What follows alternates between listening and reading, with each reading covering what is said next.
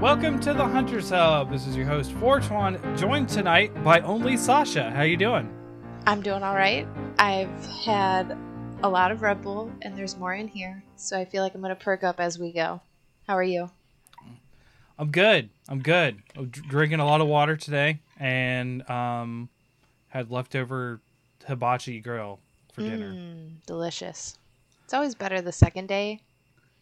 I really don't like it the second day. What? It's like super subpar. I get noodles, and I feel like whatever sauce they use just doesn't taste right the second day. Where I go, I, without any shame, ask for a double order of the chicken fried rice, just knowing I'm going to take some of it home for the next day. Okay. I mean, my parents do that too. They do that with steak too. Like, we have a big steak place in Portsmouth, about an hour away, and which is the southernmost point in Ohio, if you're familiar. And it's called the Ribber because they cook a bunch of ribeyes and stuff. And they have what they call a large order of steak, which is 2 16-ounce ribeyes. So, like, they eat like a quarter of one and take the rest home and have steak like the rest of the week. If you're going to drive an hour for steak, you might as well bring some home. They swear that it's the best, and for me, being not a big steak connoisseur, I'm like, it's good when it's fresh. Like, the reheat stuff, I don't care. I just don't care about the reheat. And they're like, it's the best steak even reheated. And I'm like, no. I am not on board with this. Just sending out the live notification.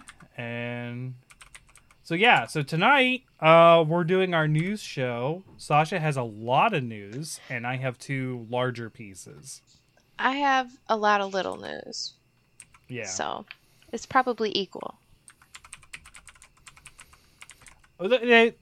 A lot of it is Blizzard related again, because that's a lot where of my news attention goes. So both of them, I think, are Blizzard related. So Mine not surprising to people. I sidestepped Blizzard because I kind of guessed that, you or Ace will always get it. Yeah. That's fair. So yeah.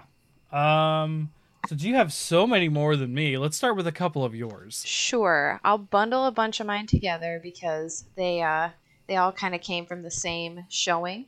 So there was Marvel and Disney announcements made.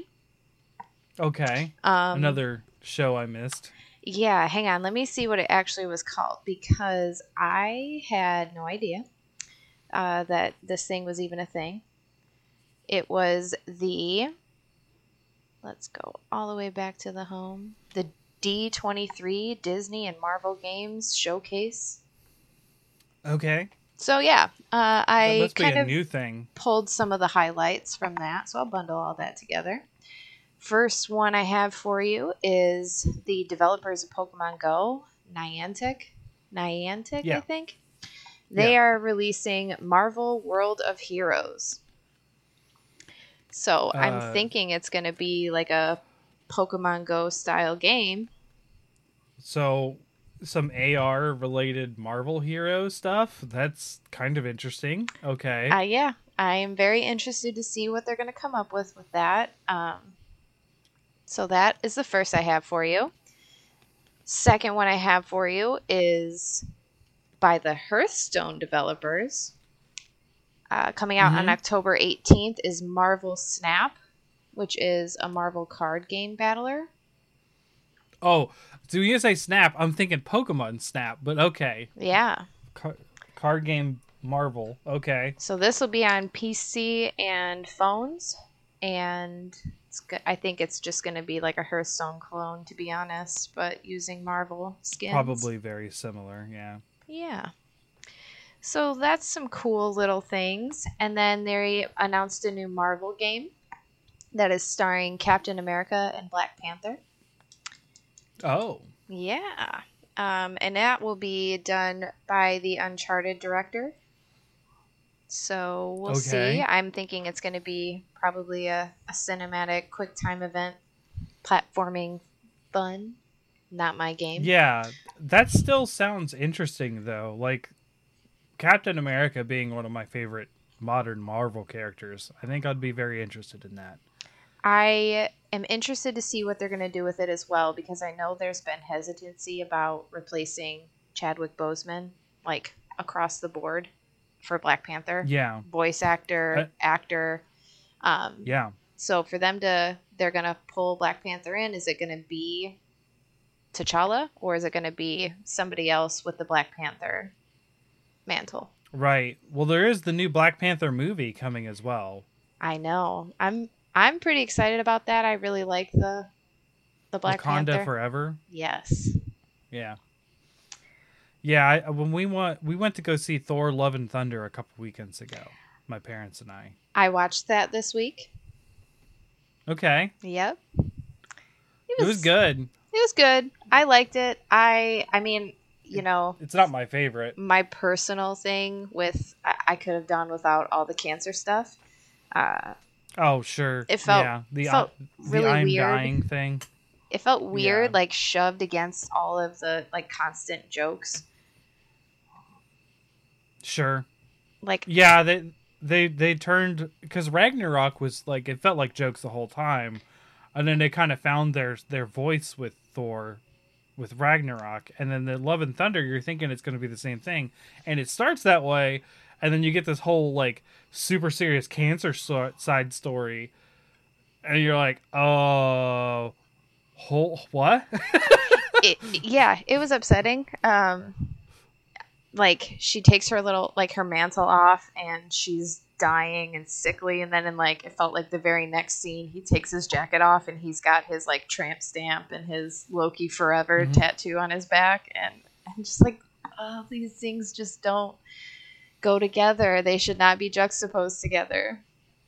Right. However, I was howling with laughter when I saw Russell Crowe as Zeus. Yes. That was and so he had like the funny. fat body armor. Yes. I loved it. Yes. And I loved it when he killed him too. Like in quotations. Yeah, I was gonna say, did you watch the end credits? I did. Of course. So yeah, when he killed him, I was like, oh no, he just killed Zeus. Like, holy cow. So like when it happened at least, and I was like, that's so funny that it's Russell Crowe though. Like that I had the same thoughts. Normally I would have those kind of like dialogue between my brother and I, but he was sitting on the opposite side of my parents because I don't know, it was a weird situation. It's like we were walking into theater. Dad was the only one sitting there because we all went to the restroom, and Dad didn't. So I walked past Dad. And then Sean sat beside Dad, and I was like, "So you're just gonna make Mom walk past you to sit beside Dad? Like you're gonna do that to Mom?" And he was like, "Oh, I guess I'll scoot down one." I was like, "Whatever, fine." So I didn't get the BS with him. So I was just like, "Oh my gosh, it's Russell Crowe!" to literally myself. It was really funny. That was, and I just loved all of the Guns N' Roses because I'm a big Guns N' Roses fan, and I grew up listening to specifically that album, Appetite for Destruction, with my dad. And I do like Sweet Child of Mine. So like, I don't recognize the other songs a lot of the time, but Sweet Child of Mine is one I recognize a lot because we played that in band, and especially that opening. I am so familiar with all of those songs that it was bothering me that the editing just was like missing the mark barely, like just barely. It could have been like having Thor swing his axe to like the guitar riffs, and it was like 2 seconds behind on everything, and it was bothering me because I love all of those songs so much, but I did like having them in there, and I liked in Ragnarok with all the Led Zeppelin, so yeah, that felt very on brand. I liked seeing the Guardians of the Galaxy briefly. I did as well. I think they're one of my more favorite movie adaptations of the Marvel Universe so far. I really like Captain America and Spider-Man, and I won't say that the Guardians of the Galaxy are my favorite heroes, but I would say that their movies are my favorites. I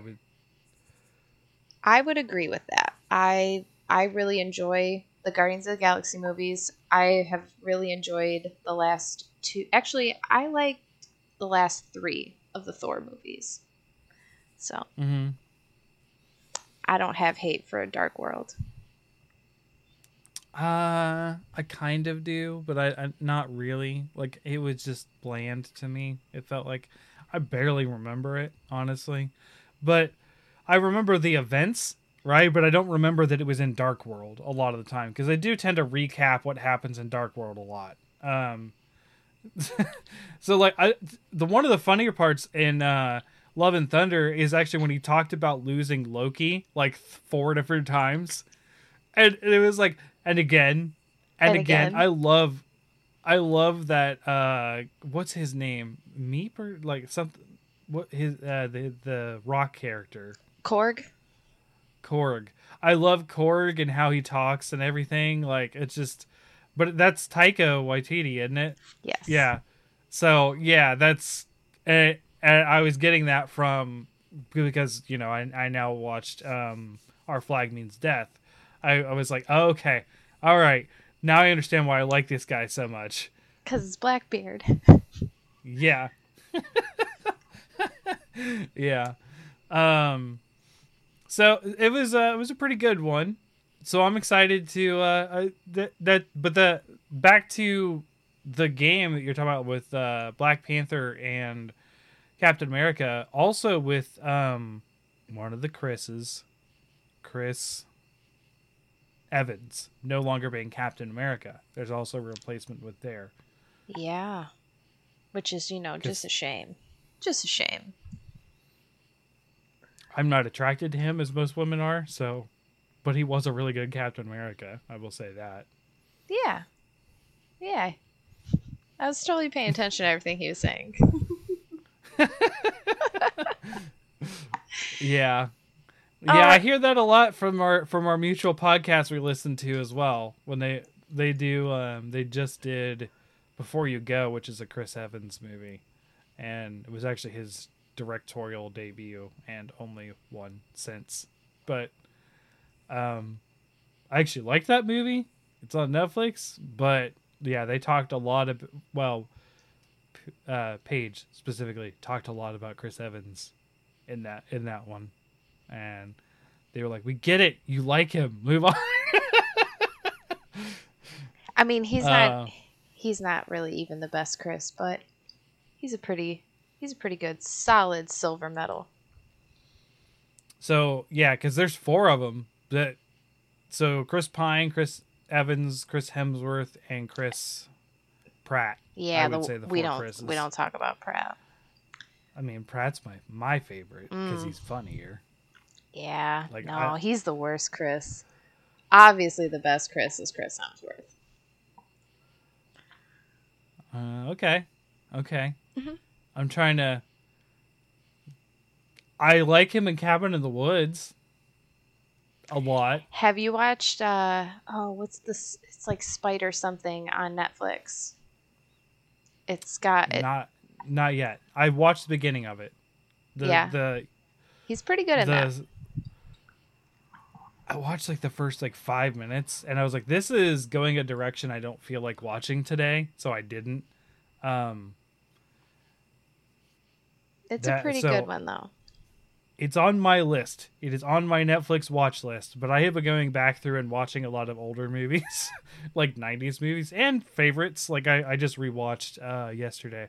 Actually, I'm not finished. I got interrupted by the coworker I was speaking about before we got on here. Old coworker contacted me last night. I was rewatching Tucker and Dale. I haven't watched that in a really long time, and I do believe that was in my drinking days, so I don't remember very much of that movie. I watch it a lot. It is legit my favorite movie. It is really funny to Your me. favorite movie? That is... Yes. That's a bold statement.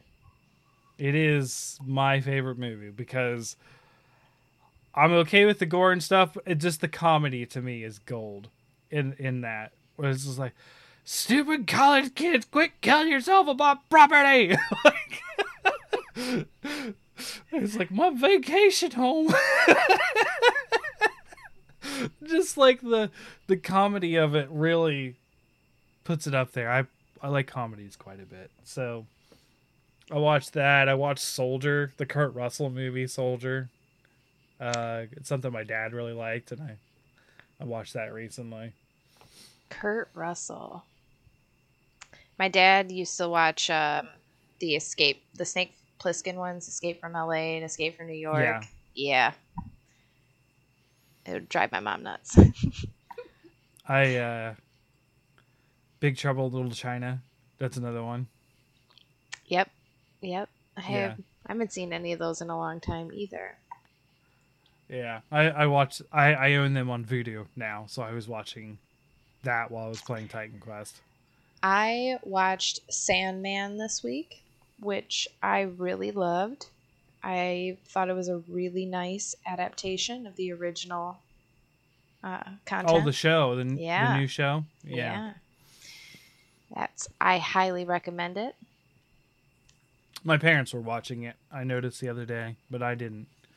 I haven't got to it yet. I've been, like I said, I'm watching a lot of old movies for some reason. Yes, I finally started House of the Dragon as well. I wanted to give myself like a couple episodes so that I could binge it a little bit. Because I know I get a little taste. I'm not sure I'm going to watch it. Really? I didn't like Game of Thrones. Like, yeah. I watched all of it and I didn't like it. Yeah, but this one's like real heavy with the dragons. Fair. I mean, the dragons are pretty cool. Even if they are wyverns, but... But I will say that it's probably also going to be real heavy on the incest. I'm picking up on some VC Andrews vibes big time just from the first episode. So... Well, I mean, was it episode 2? We start seeing that in Game of Thrones, so that's not... It's pretty par for the course for that series. There's a reason that the Targaryens have that silvery blonde hair and... Yeah. Yeah. And madness but is a flip of a coin. Yeah. I was talking about the Lannisters. Oh, I know. Yeah. But this prequel series is just about the Targaryens and how they destroy themselves. Right. From the inside out. Mm-hmm. Pretty excited about that. And we also started the Rings of Power. Oh, okay. Have you? No. Are you going to? I don't think so. Really? Yeah, that's the what's that on? That's Apple, isn't it? No, it's on Prime. Yeah, I don't have Prime, so that's why. Okay. I want to see how people handle it before I go jumping in, because the Hobbit trilogy really turned me off for a while. Like the Hobbit trilogy, like first one was good. Second one, I was like, oh. Third one, I was like, I like the goats, and that's it. Like the dwarves riding goats, and that's about where I drew the line. I don't have like a deep rooted love for Lord of the Rings, but my husband does. Okay. So I'm kind of humoring him. So I think that my opinion is probably a less emotionally attached one than other people might have. So I'm enjoying it. I have not had any problems. To Lord of the Rings. Yeah, I am very attached. Like I remember coming out of my brother and I saw Return of the King in high school, and I came out of the movie. I was like, I can die right now. He was like, what do you mean? I was like, I could just die right now and everything would be fine. Like, see, that's how I would feel if George R.R. Martin would just release The Winds of Winter, and I could know how Game of Thrones is supposed to end, because I know what HBO did was not right. It didn't even happen in my head. So Right.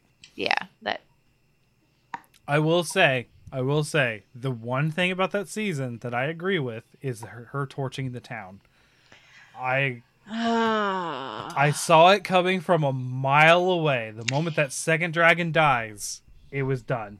She flipped a switch. She's 100% vengeance. I mean, yes and no, because I think every single season she has done a flip of the switch madness thing, and that has gotten progressively worse, and people just choose to forget that when they're getting upset about her torching King's Landing. Yeah. But like, think about, I think it's the first season when she gets her army of Unsullied, and she just decides that she's also just going to kill all the slavers and destroy that town because they called her a name. Yep. Yeah. And she puts in the second season, she puts all of the royalty in the unbreakable vault. Yeah. Because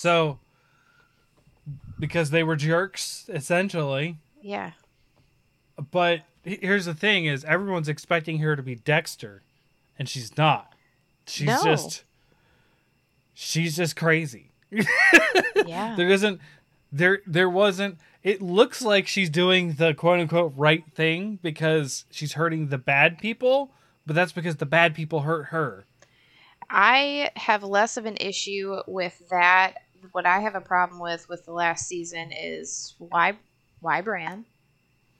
What the hell is that? And why did we spend an entire season seeing Arya learn how to change faces, and then we don't even use it? It doesn't even matter. We don't even get the satisfaction of Arya killing Cersei. Like that's it. That's all I wanted.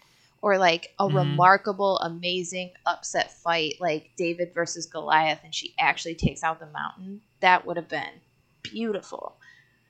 Or we had the Mountain and the Hound in that Mortal Kombat arena, and they don't even fight? What the hell? Nope. So, nope. A lot of problems. I gotcha. Season 9 didn't happen in my mind. To be honest, that's where I started paying attention the most, is season 9. No. Honestly. And then not saying because it was good, it was because now I'm figuring things out. Because everything else was, I would, like, any sort of guess I had, I was wrong every time. Like the Winterfell episode, though, Battle of Winterfell. Now that was awesome. Okay. I accept that episode. That one. Okay. Yeah. It also racked me up like a tremendous amount of points in Game of Thrones fantasy football. So yeah, that helps. So moving on from TV and shows and stuff. back to this Marvel Disney event. I have other things from that. Did you play the Sega Genesis Gargoyles game? I think I rented it a long time ago. I also think I rented it, but I do remember being obsessed with the Gargoyle show as a kid. And I mean, it was really good. Yeah, it slapped. They are remastering that series or that game. So that's coming out. That's a quick little one. I'm guessing it's going to get the treatment of like the Teenage Mutant Ninja Turtle remaster games. Right. Yeah. The Cowabunga collection. Yes. Yeah, we just talked about that because we're doing Shredder's Revenge for Bickering Bucks. Oh, fun. So I've already beaten it. It's a short game. My husband has been playing a lot of video games with Ripley, and she's terrible, because she's 3. But she's been really into the Cowabunga stuff. She's not good. She's a terrible partner, but she has a lot of fun with it. I will say Shredder's Revenge is probably a better bet because it's a lot easier. There's a story mode where you have infinite lives. I mean, that would probably help, but she's still just a terrible partner. Oh, She's also been Emery's into. terrible. She will actively troll and try to jump down the pits and all that kind of stuff. So she'll slow us down, like She. actively. I came home from work on Friday and she was playing Crash Bandicoot on PlayStation, and she had somehow Hmm. loaded up my husband's save file and he didn't realize it. I'm like, why do you have 16 lives? And she insisted on making Crash crawl, like crawl through the level. He couldn't walk. Oh, She took the controller from me. First, she asked me for help, but then takes it from me because I wouldn't make him crawl. yeah. Yeah. That's got to be infuriating to watch at times. I mean, If it was they're not my 16 lives that went down the drain, so I was like, fine. what are you doing?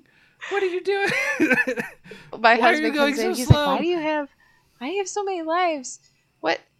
Oh, this is mine. Just like force Nice. closes the whole thing out, trying hoping it didn't save over. Okay. All right. So Gargoyles Remastered. My uncle was really into that show. So that that's the most experience I had with it was watching it with my uncle. Oh, So I'll my brother and I were really into gargoyles, and then my grandma spoiled us. If we were ever into something, she would, like anything she found that was related to it, she would buy it. So I know we had all of the action figures of all the characters. We had like any okay. VHS tape that had come out. We were pretty into it, Okay. which made sense to me when I discovered as an adult that like half of the cast of Star Trek Next Generation voices those characters. And I love Yeah. Next Generation. It's just like very comforting to me. It is the tolerable Star Trek, is what I call it. I mean, yeah, it is it's S-class Star Trek. Yeah, it's the I don't having not liked Star Trek for a long time. It's the tolerable one. It's the one I can stand to watch. If it's not a Worf's stupid little son is being a jackass again episode, I hate those episodes. I just Yeah. don't like them. I don't care for those either. But I don't know. I just love Or Next Gen. or the Q episodes. I don't like the Q ones either. I have a love-hate with Q. I don't like Yeah. Q with Picard, but I love Q with Janeway. Okay. Yeah. Okay. All right. So, more from Disney. They are releasing a Switch exclusive game. This Okay. one might end up being one that you're going to buy 3 copies of. Okay. It's called Disney Illusion Island, and it's a Mickey Mouse 2D co-op platformer. I saw this. This was a trailer today I watched with the girls. They did not seem that interested. So Lucky for you. yeah, I was like, okay. Cece just got Disney something adventure where you get to like create your own character and go through like these Disney worlds. I don't know It's free on what Game it's called. Pass. We're trying Yeah. not to let Ripley see it.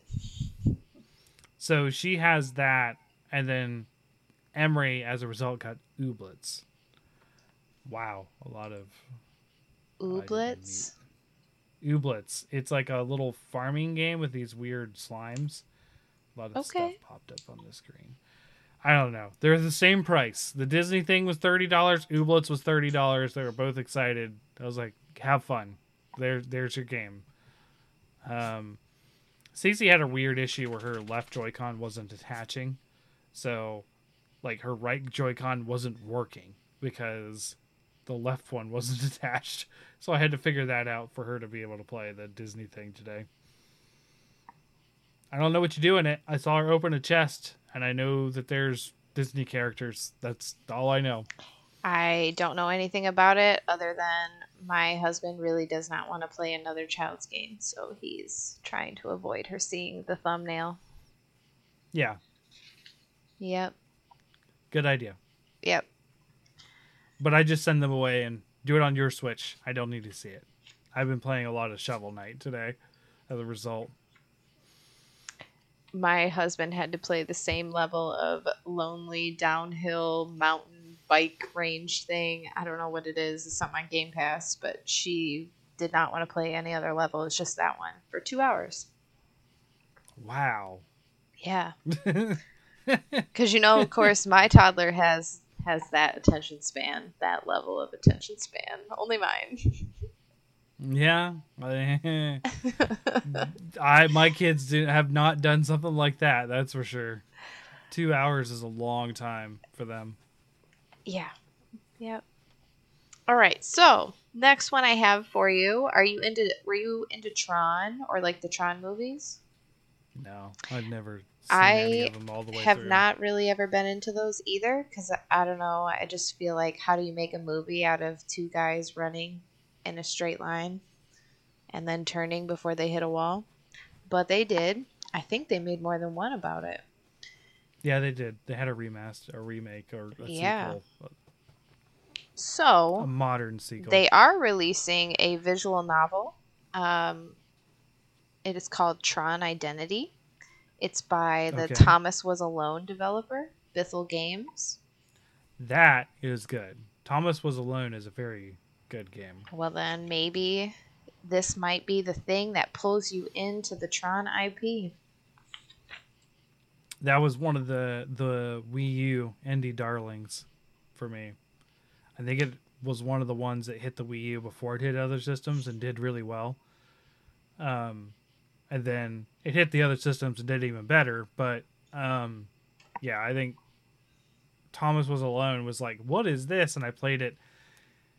It is such an engaging story of you just playing geometric shapes, different rectangles. Like, is Thomas a shape? Thomas is a square. He's a red square. And all he can do is jump.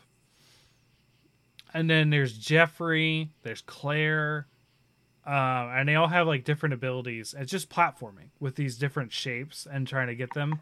But there's a story that is told because they're like AI in a system, and they're trying to save.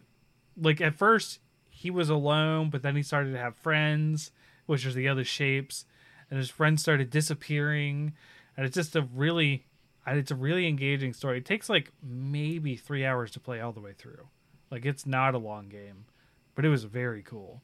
Like I would say the end of that game is pretty exhilarating. Like the storytelling mixed with the visuals and the pace of the game fits really well together. So I suspect that if it's the same people, that this Tron game will be pretty good.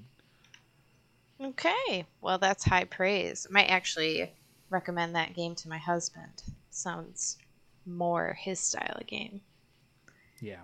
So that's all I have from the Disney Marvel announcements. Okay. So I'll pepper in the one of the two that I have. Okay. So Sony and Microsoft are still arguing about the Activision Blizzard takeover. Okay. Not a surprise. So Sony is like deadpan, like we are not letting you do that. Like we are doing everything in our power to not let you take over Activision Blizzard because of no non-compete stuff. So monopoly.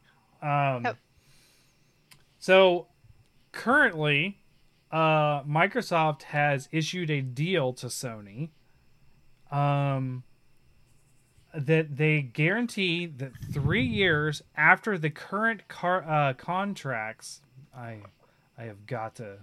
I'm getting some people messaging stuff, and I need to mute them for the podcast, so I'm muting them now. All right. Anyways, so I'm getting some people. Anyways,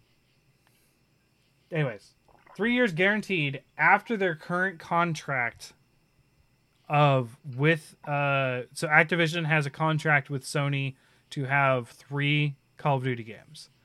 They're saying that 3 years after that contract, Xbox will continue to release games on Sony for Call of Duty specifically.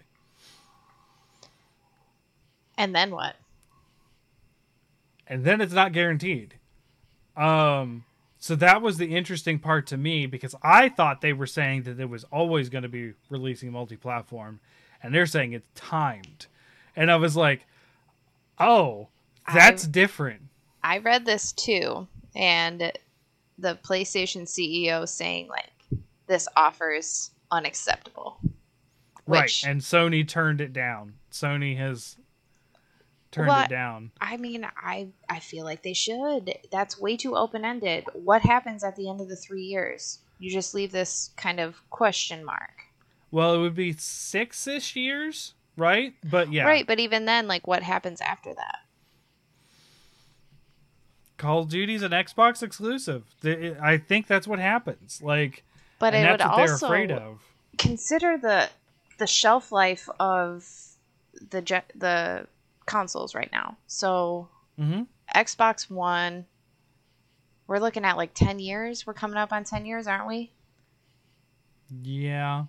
So if this service agreement they have lasts longer than the shelf life of a PS5, are you going to leave these games unsupported after the service agreement is terminated? We're kind of seeing that now. So Cyberpunk is specifically no longer their new expansion. Cyberpunk is already dropping Xbox One and PlayStation 4. They should. Those games don't function on those consoles. That's fair. That is entirely fair. But that's what I'm saying is we're seeing that transition now happening to this. I think that's a smart business decision. Why spend money investing to release it on a console that can't handle it so that it inherently will get review bombed because it's not functioning properly? No, I agree with the Cyberpunk people doing that. But what I'm saying is here in 6 years, I think we're still going to be in the PS5 Series X I think territory. So too. And I don't think we're going to see PS6 or Series Y or whatever they're going to Xbox. It's going to be a shape whatever or they're something. Gonna, Who knows? Xbox trash can. That's what the Series X looked like to me. It looked like one of those little trash cans, or like a mini fridge, is what people said too. Whatever they name it, because their naming conventions are really weird. I do enjoy PlayStation's just like 1, 2, 3, 4, 5. Keep it simple. Yeah. Nintendo doesn't do an awesome job either because they're just a name, but at least it's a different name every time. Like, they made the mistake with the Wii U, but they do different names. So, I don't know what happens at the end of that 6 years other than it just becomes exclusive. Like, I don't know why buy the company if you're not going to make them, they're still going to make money releasing multi-platform. I understand where that's coming from. We talked about that. Like, why wouldn't you if it's going to make money? But at the same time, I don't think Call of Duty is a surefire hit 6 years from now. It's not a surefire hit now. Like, it's waning. It's still doing well. It's sometimes still breaking records. But, like, that's an unclear future. 6 years from now, right? And I think that's the earliest we can expect this is 6 years from now, is because we're expecting a game every year, so the next 3 games, and then 3 years after that, which is probably the next 3 games after that, so the next 6 Call of Duty games, and all of this is completely ignoring any other Activision IP or any other Blizzard IP that could be hitting Sony as well. But they're talking about a specific target audience, right? No, they are. A specific kind of gamer. So I think that I feel like they are worried about losing the gamer that buys the console for Call of Duty to play with their friends, right? Like, I'm just playing shooters all day. This is the only thing I'm doing. I'm not buying Yeah. Uncharted. I'm not buying Spider-Man. I'm not buying racing games. Or maybe I'm buying like sports games and I'm buying shooters, right? One or Yeah. two games a year that I'm playing a ton of. If I Right. am going to have more players available on the alternative system, then they're going to get that big purchase, that one big single purchase, the console, is going to go to the other, it's going to go to the competitor. Yeah. So even if Call of Duty itself is not a surefire hit in 6 years or in 10 years, I think, though, that they're more looking at a specific market of buyers. It's true. Either way, I don't really see Sony stopping this deal. I don't think they're going to be able to stop it, but what I wish would happen is that the kind of effort that they're putting into this, just take the deal, like take the 3 years that you got and invest time and make a new IP. Like, make something that competes with Call of Duty. Revisit Medal of Honor, or find something else that is going to compete with that. I don't know. Right. Just Well, Medal of Honor would have been an EA title, but yeah, I get what you're saying. They're they had two PlayStation themselves had two IPs that could have fought on that front, but both did not carry. First one that comes to mind, which is the lesser one, is Haze. Haze was supposed to be the Halo sort of like answer, and I don't think Haze did all that well. I don't even know if Haze got a sequel. I don't even think I've heard of Haze. So Yeah, it didn't. I don't think it. I think it did okay, but like I don't think it made any waves at all. And then the second one, I would say, is Killzone, and Killzone did well for a while. But the problem is what was SOCOM? SOCOM was they're no longer around. SOCOM was the people that did Mag. But That wasn't that also PlayStation? yes, but PlayStation didn't own them. But They just wasn't it made a them for play. PlayStation exclusive? Is what I'm Yes, saying. it was. Yeah, So I just but feel like they're no longer around. Is part of the problem for that. Is like that company was closed. Um, and I don't know who owns those who IPs owns it? now. What Yeah. right? If personally, if Sony put out another Mag, which was also exclusive to PS3, like another game like that where they're trying something different. They're not trying to do what Call of Duty did, but they're making their own first-person shooter with their own ideas. I think that's the route they need to go instead of like But Call of Duty. right. I mean, even I play Call of Duty here and there. Like I have not the most recent one, but the one before Cold War. I played a little bit because I just wanted to play online and use a sniper and kill people and have fun while I was listening to a podcast because I had nothing else to play at the time. Now I'm swamped in games again, but What games have you played that are cross-platform? Like, have you played Borderlands with somebody on Xbox while you're playing PlayStation or something like that? yeah, I think that has happened with Tiny Tina. Um, So that how did has that happened. go? Did you have problems with it? Was it buggy or did it run smoothly? It ran fine. So I feel like Um, that's the other thing that PlayStation's kind of ignoring is maybe investing in more cross-platform if you can't beat them, games. join them. Yep. Back for Blood, I would say I also did that. So Back for Blood, um, Brian and I were on PlayStation, but Jacob is on Xbox, and we played that together. However, I had problems connecting with Brian. That was the weird thing. The PlayStation to PlayStation connection was actually terrible. But the moment we got Jacob in the mix, fine. Jacob was a good intermediate that could invite us both, and we wouldn't have any problems. But specifically, me to Brian was a problem in Back 4 Blood. Interesting. So, cross-platform, very good. Mono-platform, not very good in Back 4 Blood. Well, like, it made me have to use the PlayStation system instead of the in-game system to invite. Well, I just think that there's more answers than just like clinging on to Call of Duty like it's their only life vessel.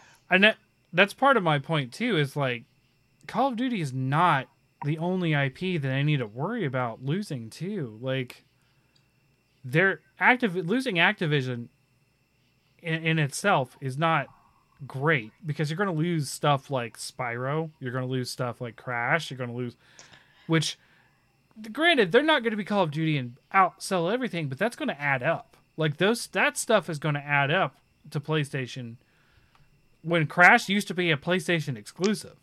Like, yeah.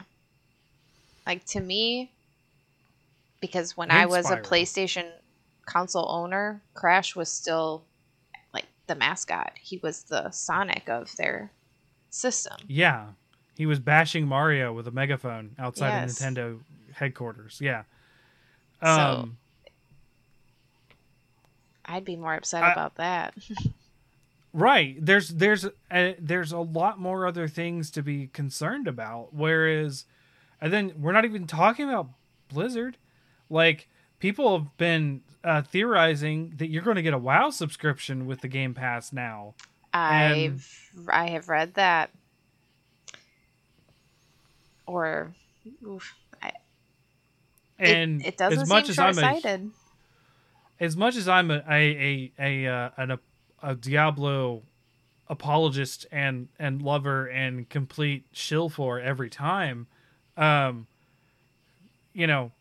is a huge deal to have. Like, let's say they actually get that running on Xbox. They don't need to, because it's already on PC. They're not. It's never going to be on the Xbox. It's going to be the Game Pass because when you have the Ultimate Game Pass, you get the PC and Xbox. So it's going to be like that.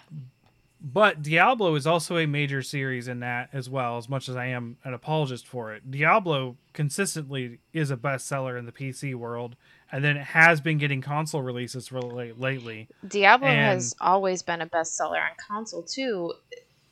It gets the same treatment as Grand Theft Auto. Like, Diablo 3 has been out for how long, and they expect $60 for that game. And when it's on sale, it's still $30. Yep. Because people still play it. And then they just did a full price remaster of Diablo 2, which was year 2000. We're talking over 20 years. Yes, but with all the drama that's been going on with Blizzard, that game since release, I don't think it's ever been its full price. It's just always on sale, perpetually on sale. Well, yeah, because Blizzard brought it on themselves as a company, but yeah, part of all, like, it's weird. It's weird to talk about Blizzard as the lesser of the two between Activision and Blizzard in the deal, when they used to be like the epitome of PC gaming for so long. But that's where we're at right now. So that was what I had, is like, they're still fighting over this acquisition, which I think is going to be huge. The thing is, like, when Microsoft got Bethesda, right, there wasn't a lot of pushback for that, because they're like, holy cow, how did that happen? It was kind of out of nowhere. But Bethesda, as awesome as they are, they're very much single player experiences. They're not like, you have Elder Scrolls Online and stuff like that, but you don't have... It's not like a renewable resource like these games that have little, like, micro purchases and things. And I don't think Bethesda has a series that is a 100% guaranteed seller every time they put it out either. Even... I would say Fallout, but Fallout has proven to be... I think it's Elder Scrolls, because look at Skyrim gets the same thing as Diablo. you're right. Elder Scrolls is there, but Elder Scrolls is so few and far between. That's the problem. Is their bigger hits like that are so infrequent in comparison. Now, don't get me wrong, Blizzard stuff infrequent as well, but when we're talking something like Call of Duty, which is a hit every year, versus Elder Scrolls, which is a hit we're now over a decade since Well, Skyrim. now, Todd Howard would tell you he has released a version of Skyrim every single year, and it has been a hit. Fair enough. But that is people buying the same game over and over again, and I am also guilty of that. Terrible. I bought it on PS3 and Switch. But I'm just saying, Bethesda people let it slide, right? Because like it didn't seem as like that was surprising. That's big news, but it's like it's the combination of Bethesda, Activision, and Blizzard. All three of them, because I do still count Activision and Blizzard separate because they're entirely different IPs, even though they're the same umbrella now. But I think it's the combination of having all three that is a problem. And I think because just Bethesda by itself didn't end up being a problem for people. They're like, whoa. But so what do you think if Sony bought EA? Does this level the playing field? Because EA comes EA Sports. Yeah. No, that's the thing is Sony buys EA. They are doing very well because not just the sports, but like they also get a lot of the higher end like movie deal stuff. Like a lot of the Lord of the Rings stuff is EA. A lot of the Star Wars stuff for a long time was EA. The Sims, yeah. I talk about a game that prints money. The Sims. Right. I mean, you go back to the time of Sims, you got stuff like Spore. Spore was a huge hit. Now I don't know if they're going to do another Spore, but stuff like that where EA really, even though they falter with more, I don't know, traditional gamer games lately, they're still a cash cow, hands down, 100% sports alone. And then when you do get those other hits that are really good and really big, they get a lot of those movie tie-ins, which are just easy money. They get a lot of those other, like they have their beloved Dead Space, right? And they're getting a remaster of Dead Space, trying to revitalize that IP. Well, and then you also have all the BioWare stuff. And yeah, BioWare as well. Would they own BioWare? And that's a huge get. Because BioWare is I would say BioWare is probably one of the last like unfaulted developers. You know what I mean? Like I would say CD Projekt Red would have been there until Cyberpunk, but I don't think BioWare has really had taken that much of a hit as far as reputation as any other company right now. So yeah, but EA Pass is part of Game Pass, so the likelihood of that actually happening? Probably not right now, but it could be an upset. I will say, I will take that back a little bit because of Andromeda, because all the stuff around Andromeda, but I know you like that game. Look, I think you will also like it. If once you get to it, I think you will. Let me finish the first three, and then I'll get to Andromeda. We'll talk about it later, but I'm further through one, not all the way, but I'm further through one. I have faced the matriarch. Tough fight, huh? It really wasn't. Really? Well, that's because you waited till the end. See, it's always a tough fight because I'm like under level 10 when I go there. Okay, I could see how that would be a problem. Yeah, EA would be a huge get, but the problem is like, how many of these third-party AAAs are going to get gobbled up now? Like, I don't want to live in such a like, it's going to turn out being like a government. We're going to have a bipartisan gaming world with like Nintendo sitting on the side doing their own thing. Like, Not that Nintendo doesn't matter, but like Nintendo does rely on those AAAs as much as anyone else. Yeah, I mean, but I also think too that Nintendo has dominance in the other market, right? They do. Like when They do. we're talking about just the Western market, that we have this like bipartisan gaming thing going on. But Right.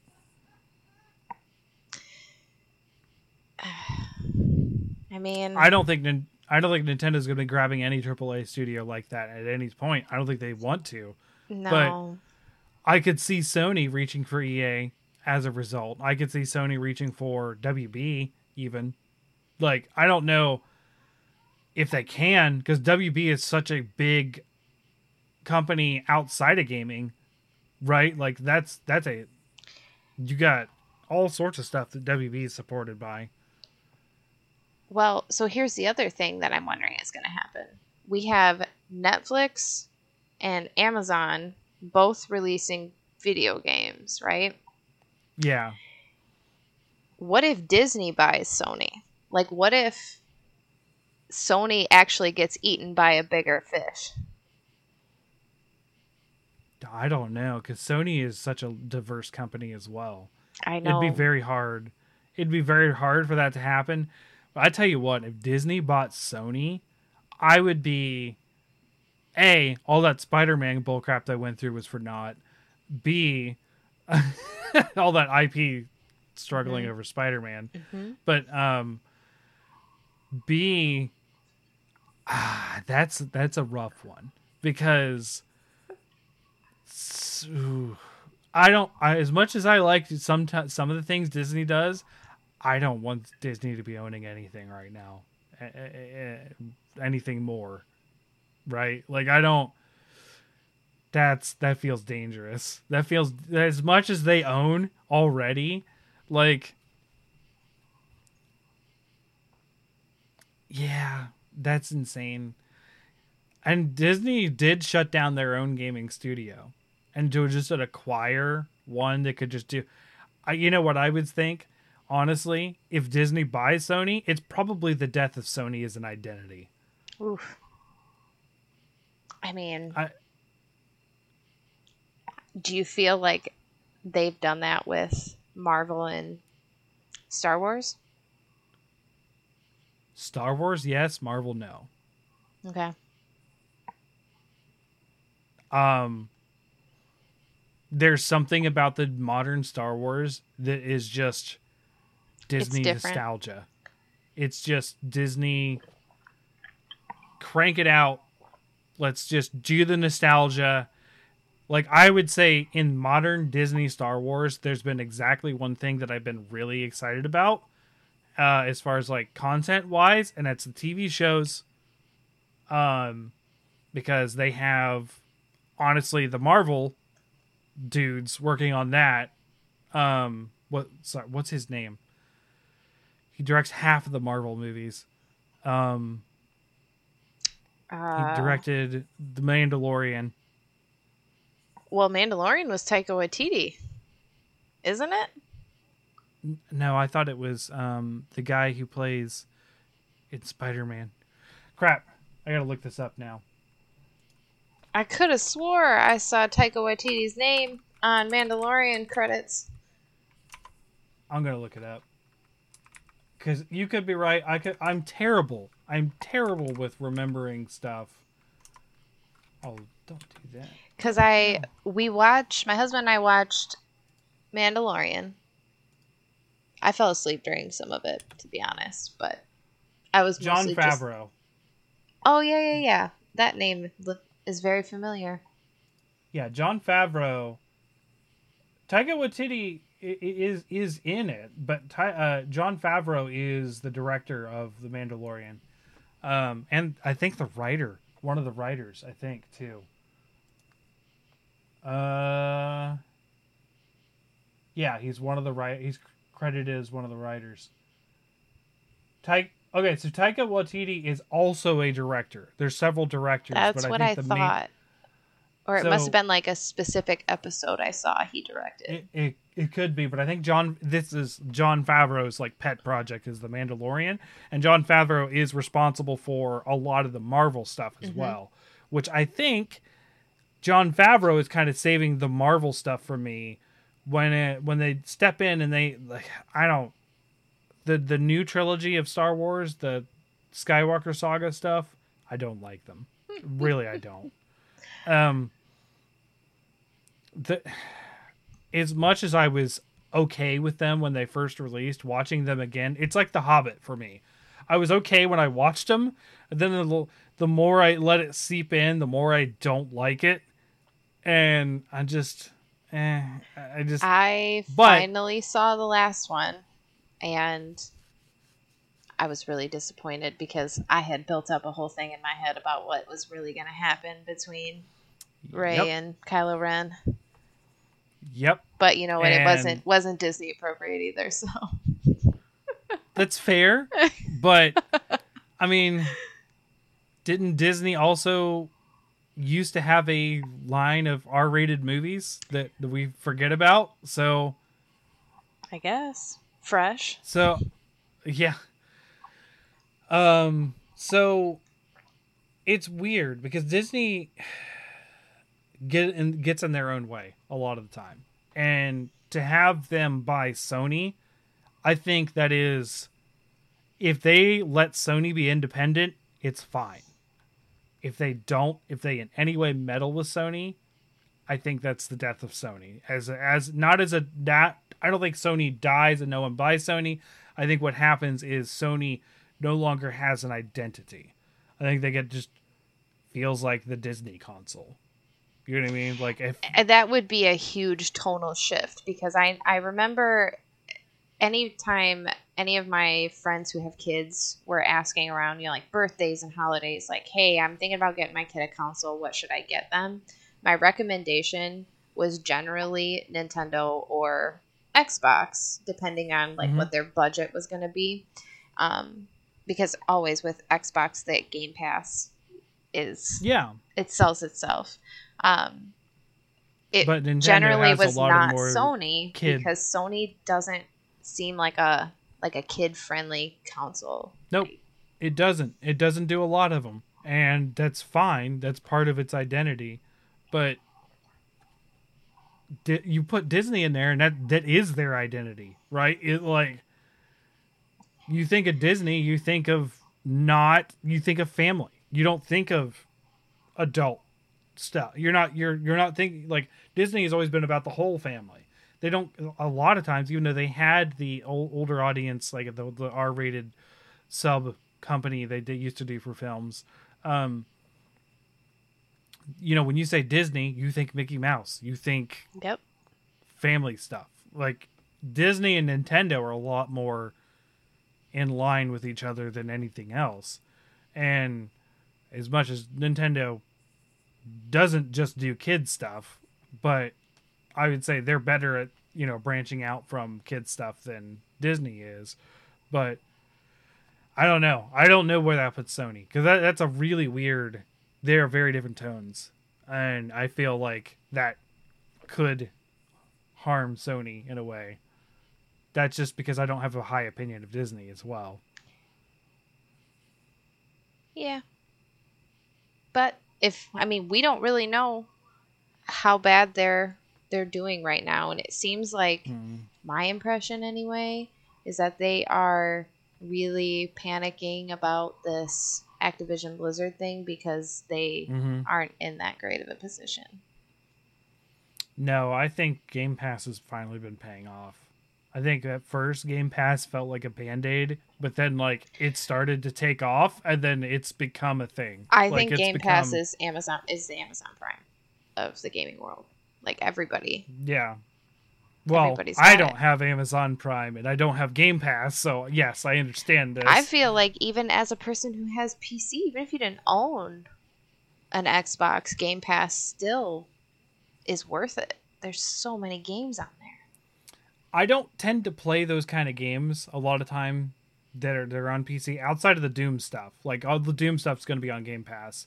I I don't tend to play big AAA stuff on PC. I normally play a lot of I would say Doom is the exception, but I'm a lot of indie games, a lot of older games on GOG. Like I've been playing Titan Quest like crazy. Titan Quest is THQ Nordic, and I would say THQ Nordic has become another big third party that came out of nowhere, which I'm happy for. They're not. I would say Devolver Digital is another one to look at too, of like other game developers and publishers that are still around after an acquisition, but none of these are THQ Nordic, and the other ones, it's in the name. They're not American. So that's where the non-compete comes in. I think you're not wrong about Sony feeling like it's losing the race as far as consoles go, but I think maybe we see a shift away from consoles in Sony after that too. I think Xbox themselves is starting to shift away from that exclusive console focus. There are games that are releasing on Game Pass right now that I can play on my console. I cannot download them. I can only play them through the cloud. Yeah. Which is I don't like that personally. Really weird. Yeah. I don't like just cloud things. Like I have it for a couple things. Like I've been really into Vudu lately, which is just cloud streaming for your movies. Mm-hmm. But also, I can't find those movies elsewhere a lot of the times, and that's what has been my justification. And or I have the movie physically, and I'd rather just boot it up on the PlayStation without switching out a disc. But yeah, I don't know. I don't think Sony's doing too bad because they did just acquire Discord, but I don't know how much they are set back by that. So, I mean, they're definitely winning the current console race in terms of sales, but yeah. Well, I mean, it's not much of a race when no one can get either one that well. Yep. It was like a big event, the fact that my local game store got the Horizon Forbidden West PS5 bundle this week. Like they put it all over Facebook and stuff. We got one! First one to come in gets it. It's like, okay. All right. They got one. So yeah, so that's that one. So you had some other ones, and I'll get into my other one. So I found a little story about Queen Elizabeth. Oh, okay. Yep, I just thought it was a nice little tidbit of information. So did you ever see the Royal Edition of the Wii? I heard about it, and I think it was like plated gold, wasn't it? Yeah, it's 24 karat gold plated. The reason that the Royal Edition of the Wii was created is because allegedly Queen Elizabeth II loved Wii Sports, and she loved bowling. Kate Middleton gave Prince Charles a Wii for Christmas of 2007, and the Queen apparently really loved bowling, and that got back to Nintendo, and that is how the Royal Edition Wii came to be. But I don't think it was ever gifted to the royal family. It was never, I don't think she ever like touched it, played it, or anything like that, but she inspired it. So, okay. Thought that was a cute little story amid all of the not cute stories I've been reading about her. I haven't been reading anything about her. All I know is she passed and that Prince Charles has become king. I have just been enlightened because, in America, they only teach us about American history. But I've just been reading a lot of history and why. Let me clarify. They only teach us about mostly white American history. Oh, wait, hang on. Revisionist white American history. Yeah. There it is. Yeah, because you don't so it was a part of Ohio curriculum to learn about the Shawnee, who my tribe, And you wouldn't believe how many people A, don't remember it, and B, didn't actually have it. So it might have been a local curriculum thing for me. We had, because Michigan also has a lot of French and Indian sounding city names in it. So Mm-hmm. we had, I remember in elementary school that social studies was specifically about Michigan history, and a lot of it did have to do with like why all the towns were the names that they were and who those people were. Yeah. Fourth grade specifically is where we studied a lot of Ohio history in that aspect. And that was a very weird subject for me to be like, this and this happened. I was like, and I raised my hand. I was like, that's because of this. And like the teacher's like, how do you know that? And I'm like, I'm Shawnee. I would say that my grandpa is the chief of the Shawnee United Remnant Band, and they would be like, what now? Like, I've never heard this. And then like, yeah, we're the group of Shawnee that stayed behind, which isn't in your history book. Like, you just say they all left. See, to me, And that's such a gifted opportunity. They should have had him come in and share oral history. That's so much better than anything in a I textbook. I tell you what, if our family, because he's the grandfather that was not on good terms with us. If our family had been in better contact, that might have happened. He would have eagerly done it. I mean, he was very much like, his life was devoted to teaching people about the tribe and doing things to get the word out and stuff. And that was a positive of him. Um, uh, and I mean, he did stuff like, he was one of the drummers in the Pocahontas movie. That's awesome. So back to Disney, but yeah, he was one of the drummers for that. He went on a lot of tours and shows of like traditional singing and dancing and stuff. It was almost kind of like a traveling Broadway show. That it was like that kind of like production level, but it's just, yeah, the there's definitely a revisionist history being taught. I witnessed it firsthand in my school, having to correct teachers and textbooks and stuff. I would say that any of us that have gone through the American school system have experienced it. So, but a lot of times people don't know because they just don't have that experience or knowledge to begin with. It's Yeah. unfortunate. Well, next one I have is also a bit of a downer. So, Okay. the first U.S. video game studio to unionize is shutting down. Oh no. Yep. So the developer is Vodio Games. It was I haven't founded heard of in them. 2021 by Asher Vollmer. They had a really small team. I think it was it was under 15. I think it was 12 or 13. So, Uh huh. the reason that they're shutting down is that they cite that they are unable to secure funding to produce additional releases beyond their debut title. So the debut title was Beast Breaker. Have you heard of that? Nope. Also have not heard of it. So apparently the 13 people on their team thought it was good enough that they unionized and then were unable to produce anything else after that. I am googling Beast Breaker now. Video games, action, adventure, strategy.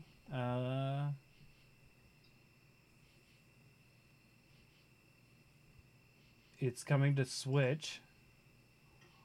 It's on Epic Games.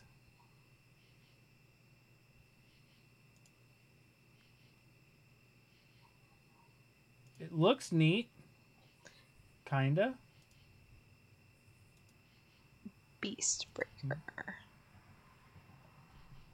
I don't know how to describe what I'm seeing here. Honestly. Oh, interesting. It's very The artwork looks like Tiny Toon Adventures.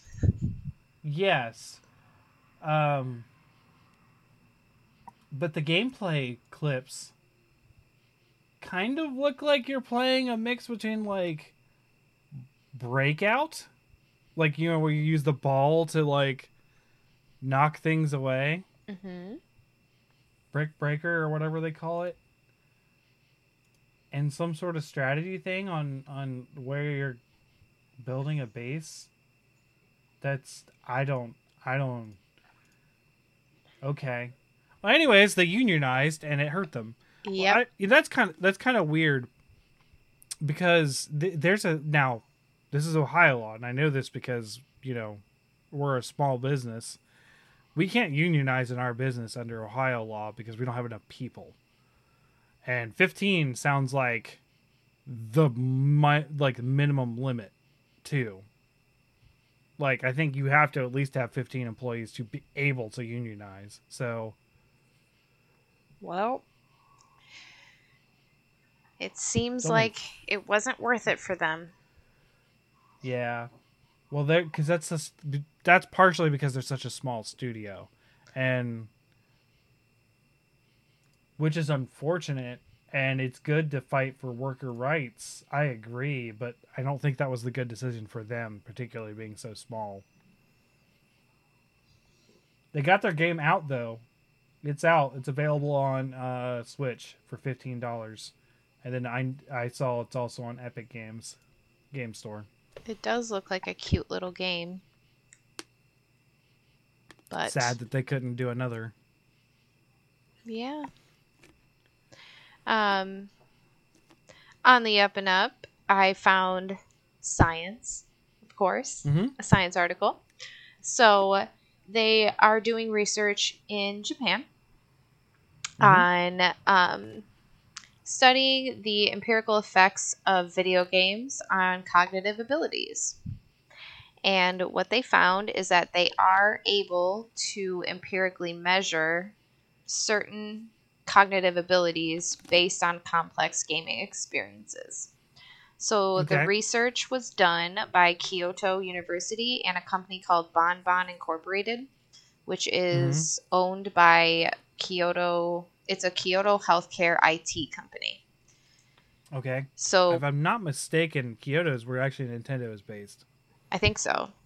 Yeah. So Bonbon created a video game called Potion, which is it's just a 3D action game, and this is what they're using to measure the cognitive abilities.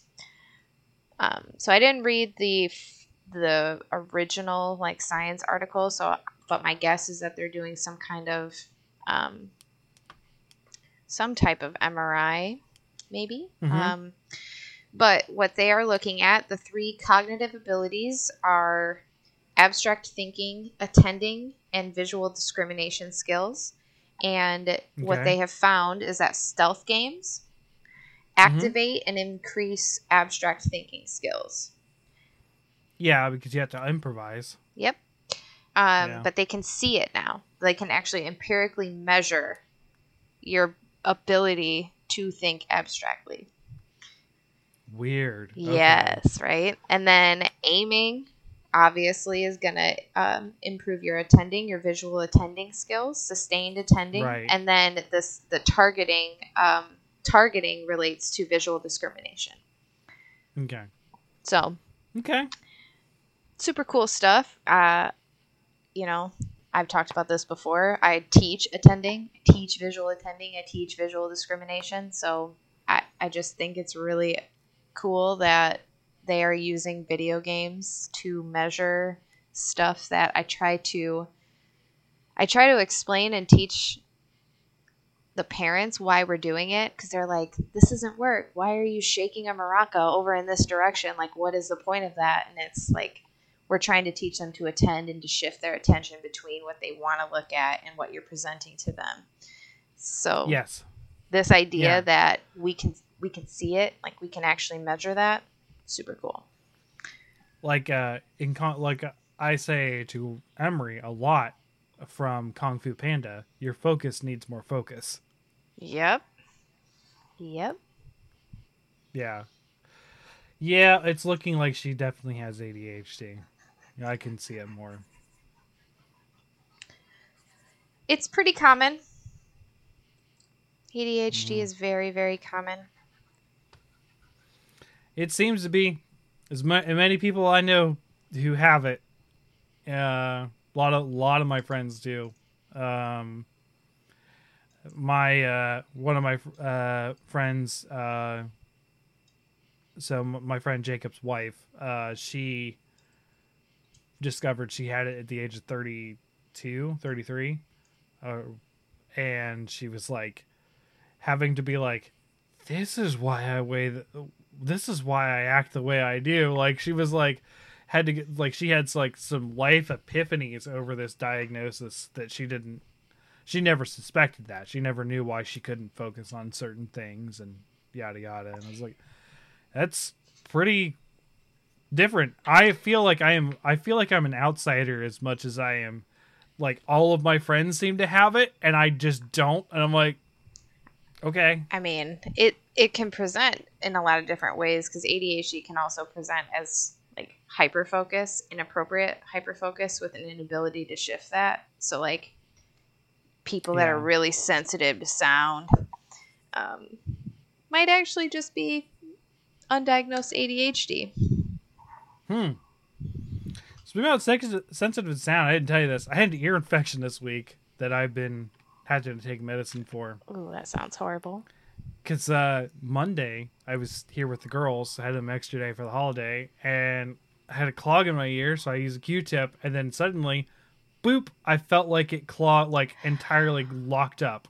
Oh. And I was like, what on earth? It felt like there was, those earplugs, those I felt like someone had shoved it deep in my ear and just left it there. And I was like, oh, that doesn't feel good. It didn't, and it kind of hurt, but not really. So the next day I ended up going to urgent care, and they had to unclog it, and that was painful. Yeah, that sounds really unpleasant. And then I ended up having a pretty serious ear infection, figuring out I had a pretty serious ear infection, which I guess could be the cause of what happened, or could be a result of what happened. I don't know. One or the other. But so that was fun. I literally couldn't hear like out of that ear. Like I could snap my fingers beside my ear and I would hear it through my right ear. Like it was so clogged. Like it was bad. Ooh. And by the way, if you guys ever have that happen, you can go to the urgent care, and it wasn't that bad. It was like $40 for them to clear everything up, and me, like $40, and it's $16 for all the medication, so it wasn't terrible. But they had to take a spray gun, like just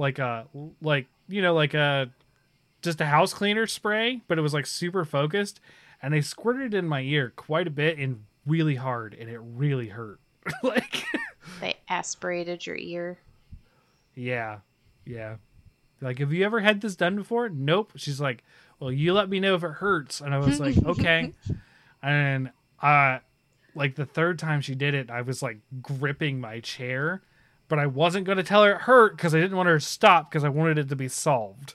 So I was like, nope, I'm not going to tell her. Not going to tell her. And she's like, yay, we got it. And I was like, suddenly I can hear again. There's sound. So that reminded me of that.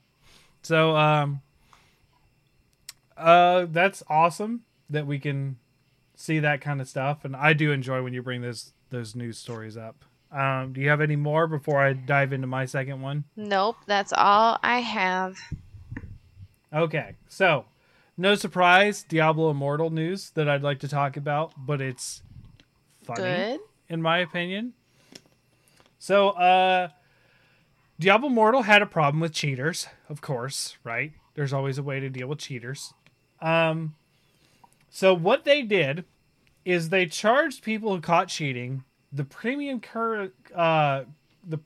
currency, which are orbs, based on how much they cheated.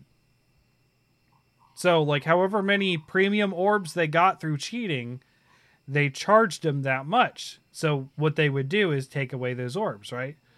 You're like, whatever, just take away what they got, right? However,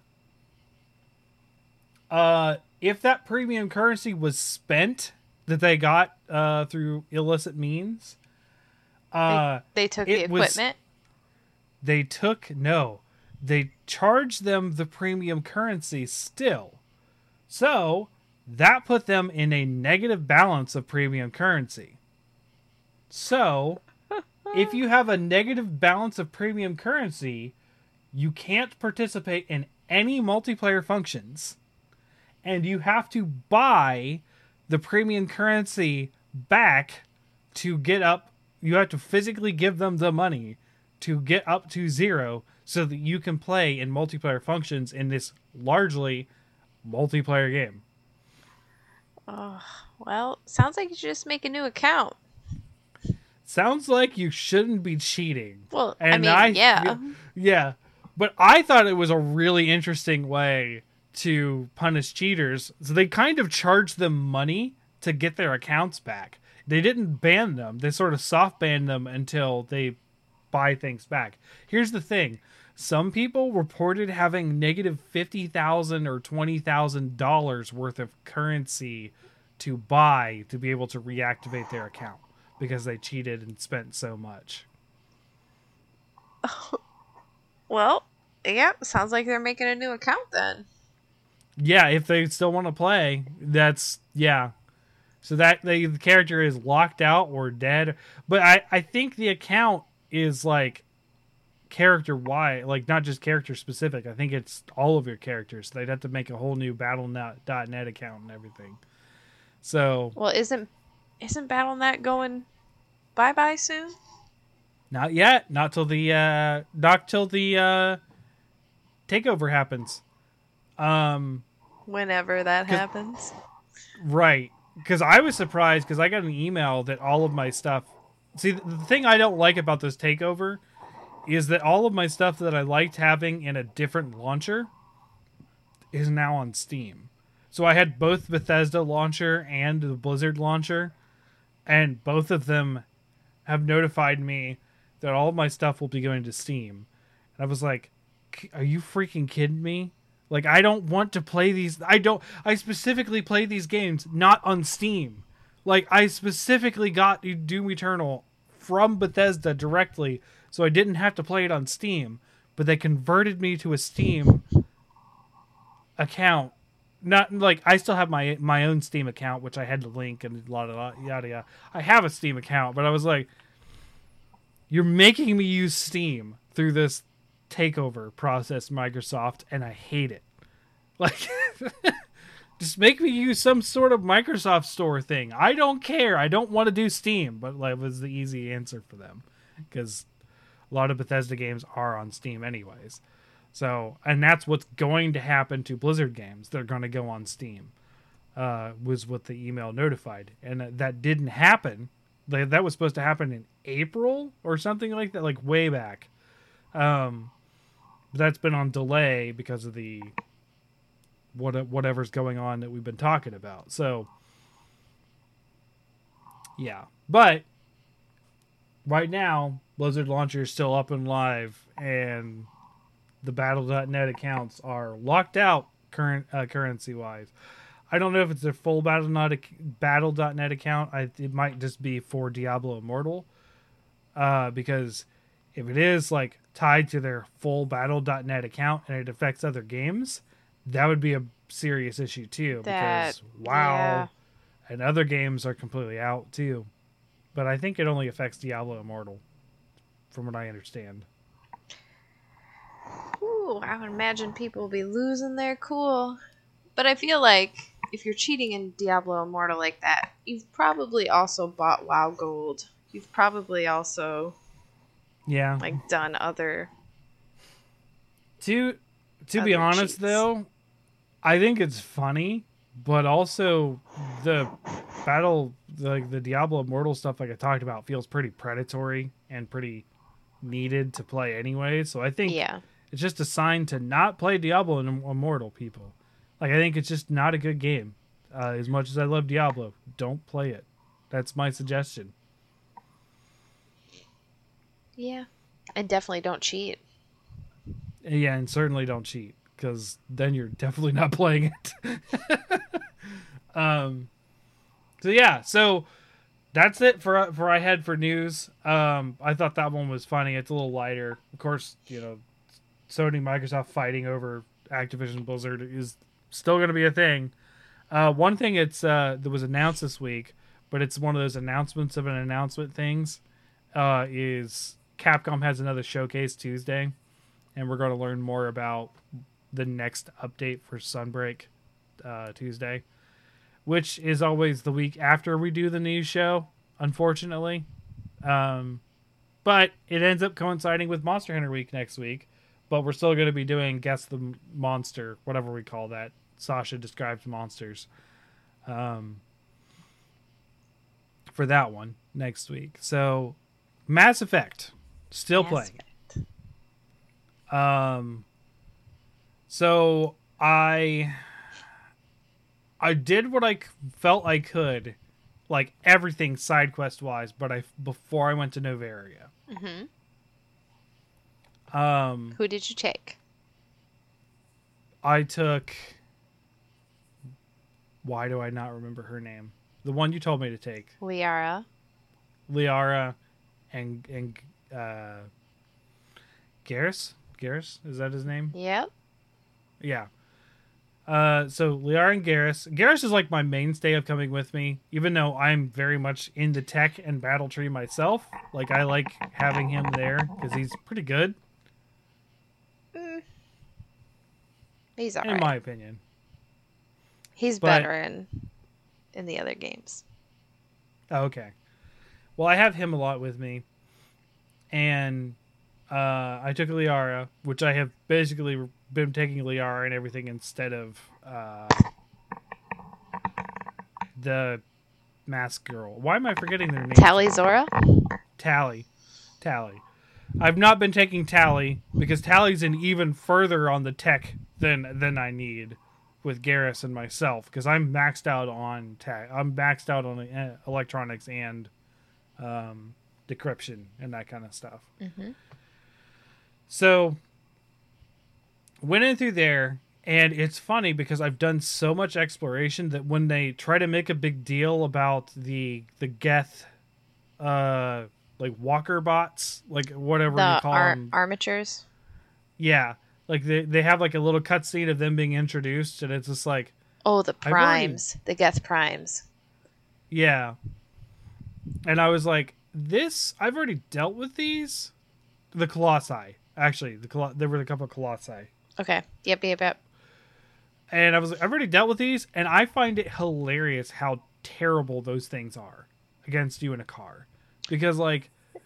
Just, like, move, because that thing's moving in slow motion at you? Not even that. I bully those things. I run into them, and then I just let them flop around a while I shoot them, and then if they stand back up, I run into them again. You play the Mako totally different than I do. Like, I fight all the Geth from a distance. I just watch their ammunition come at me, and I just move to the side, and then I shoot and kill them all at a distance.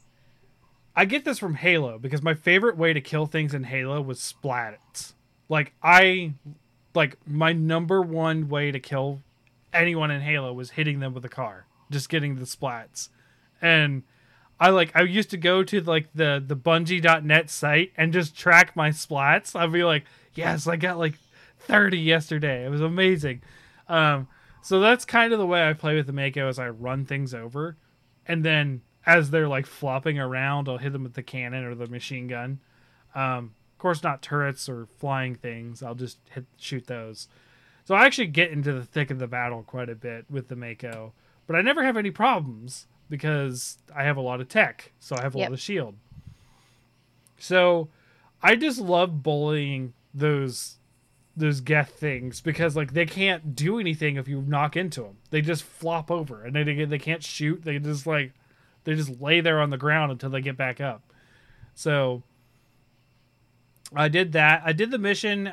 It was not really that difficult. Um, now the matriarch did take quite a few shots to take down. Because I am using snipers, but like, so I got through the shields and I whittled away at the health, which she took quite a bit of shots to do, but it wasn't that hard. No one went down, didn't have to heal or anything, so took her out, no problems. Tried not to, did some dialogue stuff, being like, "Hey, like, what can we do to save you?" And she's like, "There's nothing you can do. I'm going to turn any minute." And I'm like, "Okay, cool." So then we get to talking to the Rachni Queen. Yes. I let her go. I let her be free. Even Renegade Shepard let the Rachni Queen go. For me. So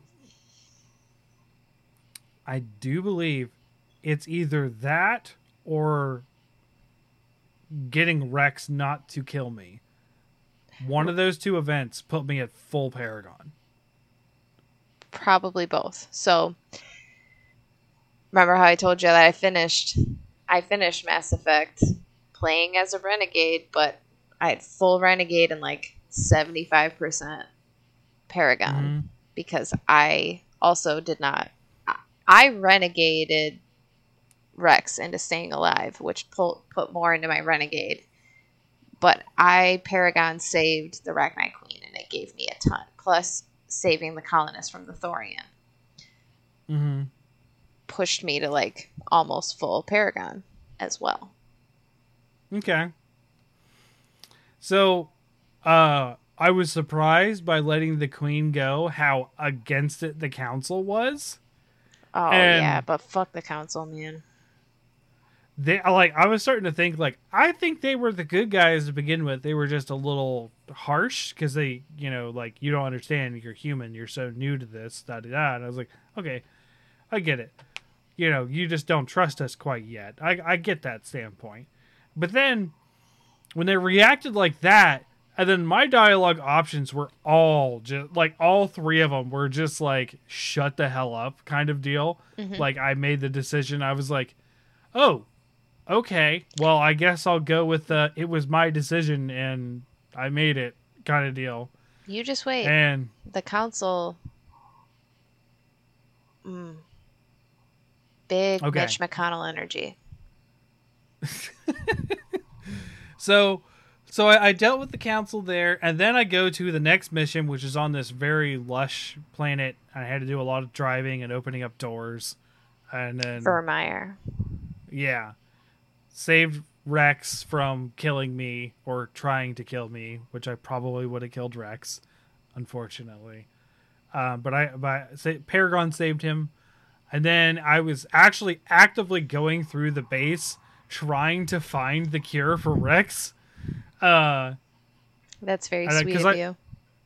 But it wasn't there, so I was kind of worried I missed it. But I'm glad you reassured me that it wasn't possible.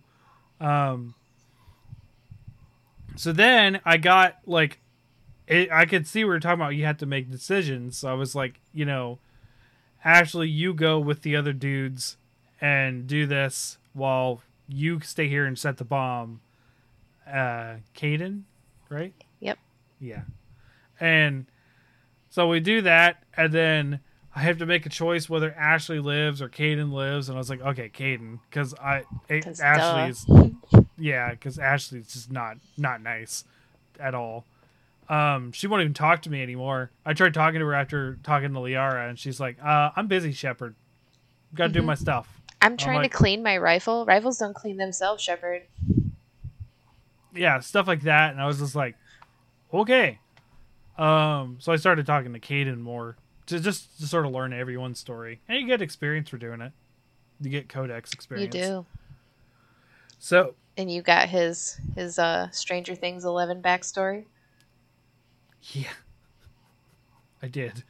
Where he killed his teacher? Yeah. Yeah. Like, holy cow! Feels pretty bad about it, too. Yeah. Renegade Shepard told him good job. Like, he deserved that.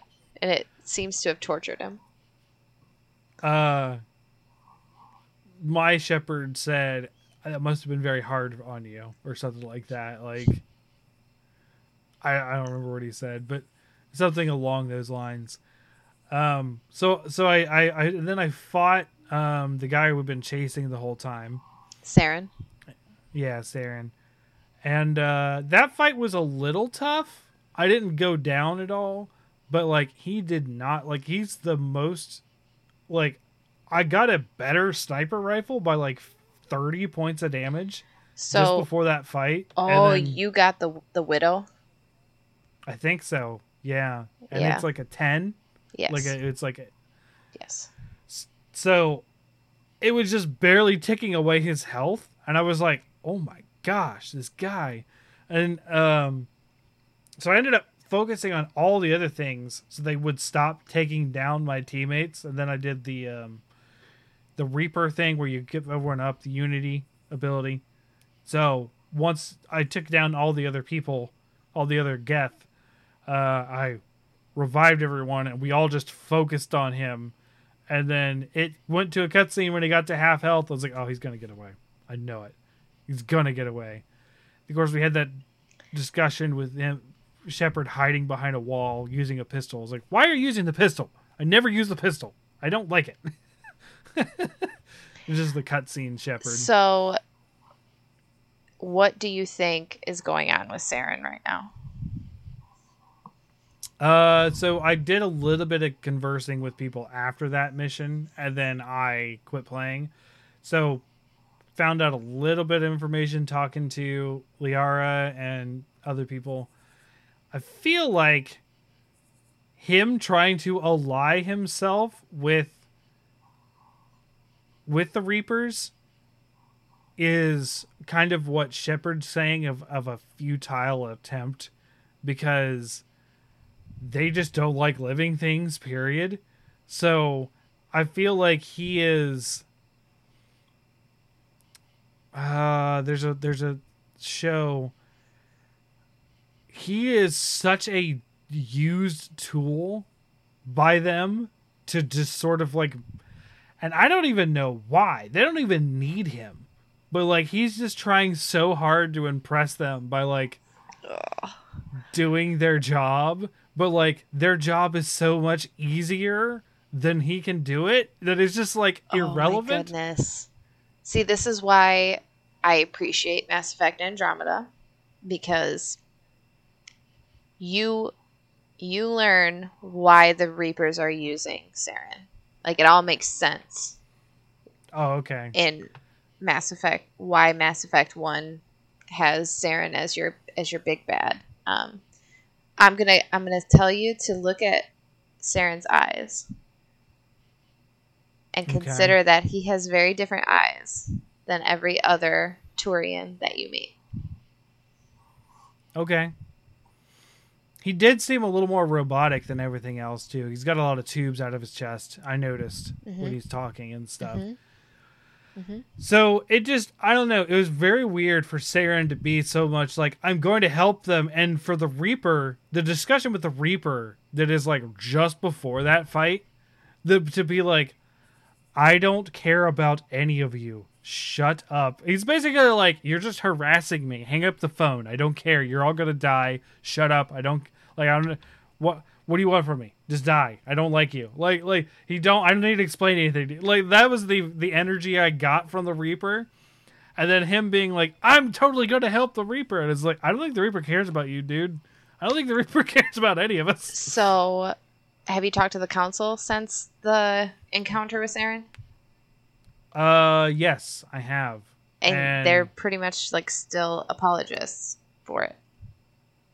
Kind of, They're still in denial about what's going on with Saren.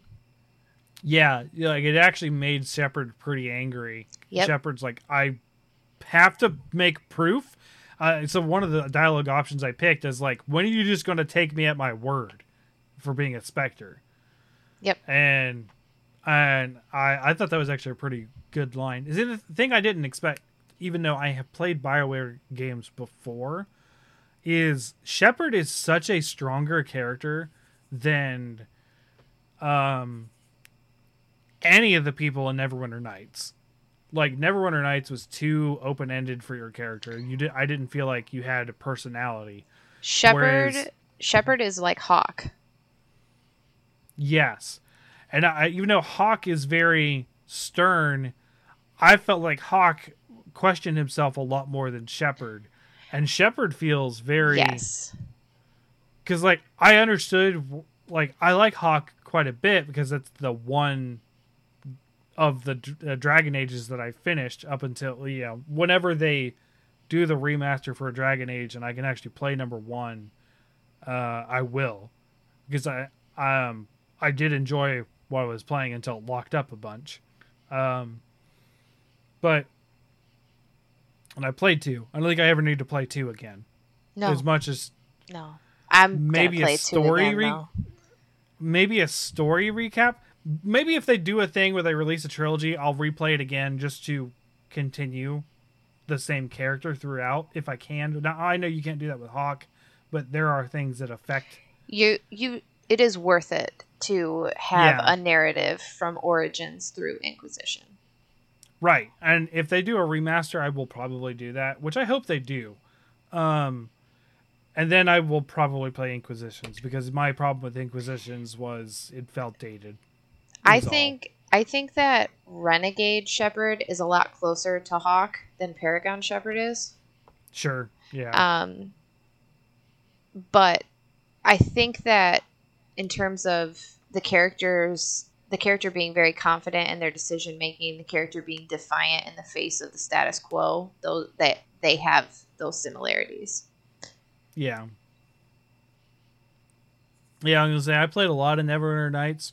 Didn't care about the story, but this one's pretty good. I'm glad I actually started Mass Effect 1. Because I'm just missed the boat entirely. I'm so jealous of you right now because you're so new in the franchise that like all of these things are still secrets for you to discover. Yeah, pretty much.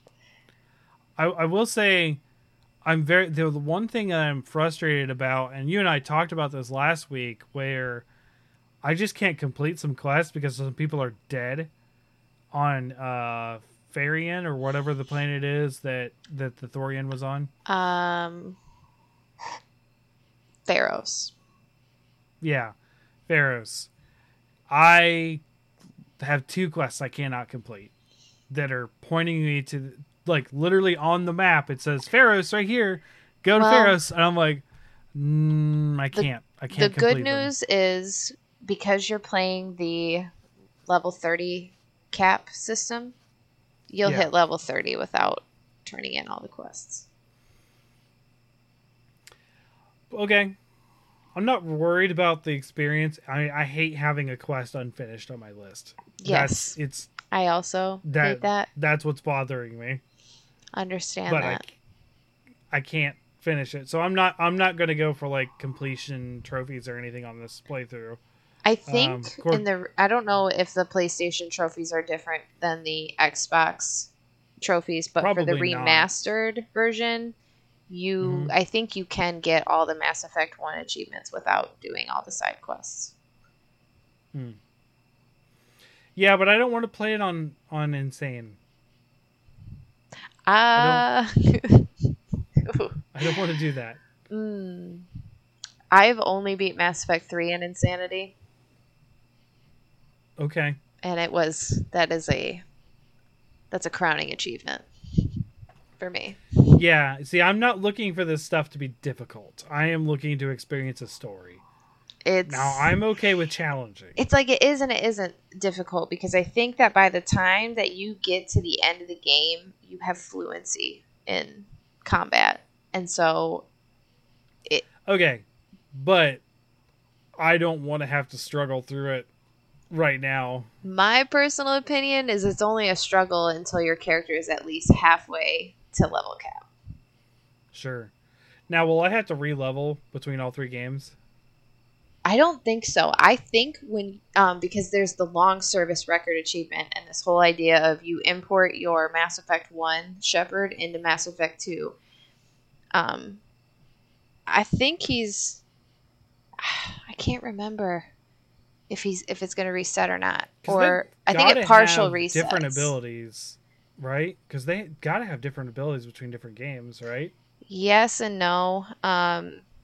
There's ammo that is added to ammo types that are added to Mass Effect 2, and in Mass Effect 2 you have thermal clips. So you do have to manage your ammunition, Mm, which mm, does add a layer of difficulty when you're not playing soldier class. gotcha. Okay. But I think We'll combat is a see. lot better in 2. Well, I feel like I'm picking up enough steam on that where I've been playing it a little bit more because I hit sort of like a wall in Titan Quest that I haven't been playing it as much. I'm still playing it. There's so like I have finally hit that legendary mode that I've been talking about. So that it does like the traditional Diablo thing where the more difficulty you go up, the more your resistances are penalized. So you got to deal with like fire resistance and ice resistance and whatnot. So everything that has become a problem has high poison damage, and I had terrible poison resistance.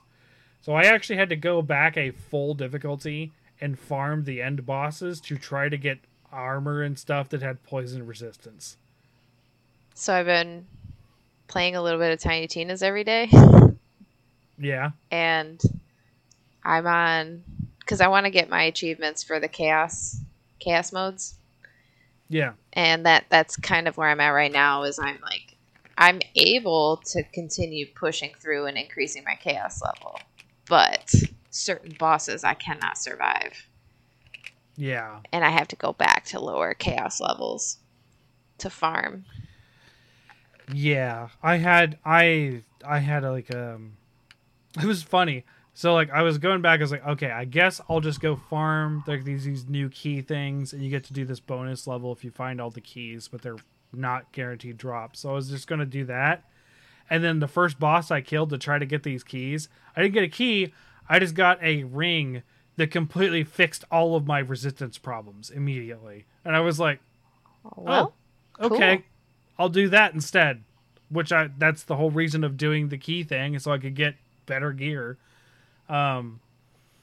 So I'm still going through on Titan Quest. I'm on the Act 3 now of 7, and I'm most of the way through Act 3 now.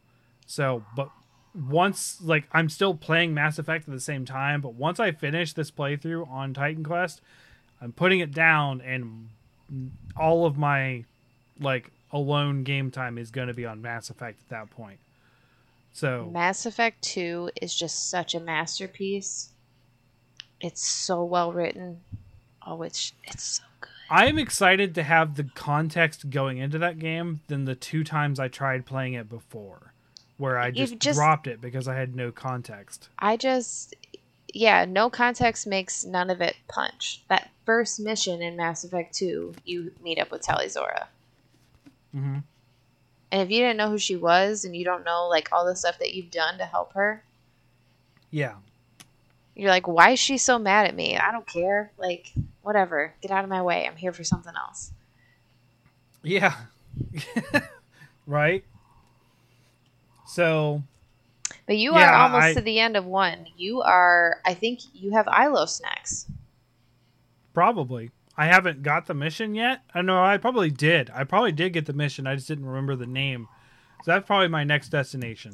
You are going to go find the Prothean beacon. I already got my second beacon. That was on Ilos. The second that I've done Ilos because I've talked to the Reaper right after the second beacon. Oh no! There's another one. So what's on Ilos it's a cipher. It helps you to make sense of what you saw in the beacons. Yes. Yeah. Liara did try to help me figure out the second beacon, and it just tuckered her out again. Yep. See, now when you get to Andromeda, you get to see some of the flashes that you've seen so far in the beacons. Yeah. you get all the context for all that in Andromeda. Okay. See, I can understand why you like Andromeda so much because it ties back to everything. Yeah. It's Okay. like the people who are into Deep Space Nine, you know? Yeah, I do. Unfortunately, I do. Like my dad, who's a huge Trekkie. Mm-hmm. Did I tell you what my brother got him for Christmas? No. He got him like a felt blanket that is just Picard face palming. I love that. My I daughter got uses it more than him, but I got last Christmas somebody gave me a tree ornament that is Picard doing that and it says make it snow. make it snow. I got that's a good one. Oh boy. So so yeah, so I'm trying to do on Mass Effect, but I am also trying to. I'm losing steam on Titan Quest. I can feel it. Like I feel like I've played this. This is my third time through on this character, and it keeps track of your time. And at the beginning of Act 3, I was at 5 days and 5 hours played on this character. Like, it is a long haul So just Xbox to get where I'm tracks at. Xbox tracks time. I'm starting to feel that way about Tiny Tina's. So what I've been Mm-hmm. doing is limiting myself to one chaos run. Like if I play it, I just turn it on, I boot it up, I do one chaos run, and then I'm done. My loop management, and then I'm done. Yeah. And I am I'm like mythic level 80 something right now. Wow. I did all of the challenges except for the loot dice. So I got all of the skill boosts, the 10% skill boosts. I think we did everything. Loot Yep. dice, all the skill boost, everything. I'm at chaos level, I think 7. Mm-hmm. So the first benchmark achievement's going to be at 10. And then I have a feeling that Chaos level 20 and I are about to go round and round like Mad Moxie's Underdome. Okay. Yeah, it might be the point where I hang my hat up Gotcha. on Tiny Tina. Yeah, the only thing that's really keeping me going, because like my original goal was to slay the Hydra in Titan Quest, and I did it, and it was the big reason why I had to go back and farm poison resistance. And it one of the cool things is it on your character to tell you your best monster defeated, and it's still the Lunarian Hydra. So that makes me feel good because it was like I did it, I did the thing. However, there is that act that comes into this expansion that I've never played. So that is the one thing pushing me through is I need to play that final act that I paid a whole $20 or $30 for that I have never experienced the content in and yet. Then yeah, you need to finish that. I do. My Xbox tracker says I have played 4 days, 21 hours of Tiny Tina's Wonderland. Yep. Yeah, I've been playing this Titan Quest character for about 2 months now, and I'm surprised how much time I put into it. But again, I've backed off of Monster Hunter pretty hard. So, but Monster Hunter would have a lot of time on it too. We'll see, because I'm excited for this update. We're going to hear about Tuesday, but there's still things in Monster Hunter I got to do, but I have zero desire in doing it. Nothing. I don't see myself doing it right now. I want to just say that I did it, but the work is not there for me. I don't want to do it. So I've got a long list of games I want to get through because I just picked up another game, and I don't know if you've heard about this one, but this is supposed to be a alternative to Pokemon. Temtem. Temtem. No, I've not heard of that. Looking it up. It just got a physical release on Switch, but it's been on Steam. And it's supposed to be... Oh, it's PlayStation 5 as well. Yeah. It's supposed to be a good alternative to Pokemon. A lot of people seem to like it. So, I've been trying some Pokemon alternatives. I tried Nexamon, which has a better art style than Pokemon, but I don't think I like the mechanics too much. Yeah, seeing about experimenting with a bunch of games between Mass Effect games because I I know where I can pick up Andromeda once I finish. Heck yeah, you could probably get it in the bundle with Inquisition for less than $10. I already have I Inquisition. have been playing Saints Row as well. I got the new Saints Row. Oh, I didn't hear great things about it. I'm lukewarm on it right now. I Yeah. don't hate it. I think in terms of gameplay mechanics, it's fine. Mm-hmm. It feels like it very badly wants to be Grand Theft Auto, like more so than it's Yeah. ever wanted to be Grand Theft Auto. When it used to have a very distinct identity. Yeah, it felt like, Cartoon Network Grand Theft Auto before, but now it feels like it got like a new face paint. It feels like if the Grand Theft Auto franchise went from San Andreas straight to 5. Mm-hmm. Like that kind of upgrade change. Okay. So that part I'm a little disappointed in, but it still does have a lot of the like cartoonish over the top stuff, slapstick humor, non-serious dialogue. Okay. I don't care for the mini games so far. I can see that they're trying to upgrade the game to current generation. So like one of the new mini games is where you leave a bad Yelp review for a restaurant, and then whatever gang is protecting that neighborhood comes to attack you, and the worse review that you leave, the higher notoriety you get and the harder the fight is going to be. So that's one of the new ones. But like what so far is gone, I don't know if it's totally gone because I haven't unlocked everything yet. I'm not super far in the story. But things like Escort is gone. Septic Avenger is gone. Mayhem is gone. Like all the ones that were just like really, really fun. Trailblazing is gone. But the fucking helicopter is still there. Okay. Heli Attack was my least favorite side quest stuff, so kind of bummed out about that. Customization though, player customization was pretty good. My character I think looks like me more so than any character I've ever created in any game. I can't. It's very hard for me to get the kind of beard that I have on a character creator. Like most people. I think you could do it. I really think you could do it on Saints Row. It's good. I enjoy that because I am trying to go for the dwarf beard, and that's not a big option a lot of times. You can. Minecraft has a good one actually. So when I play Minecraft, I have a good beard. I think you might be able to find it in Tiny Tina's Wonderland. I feel like they got pretty good beard options. They did too.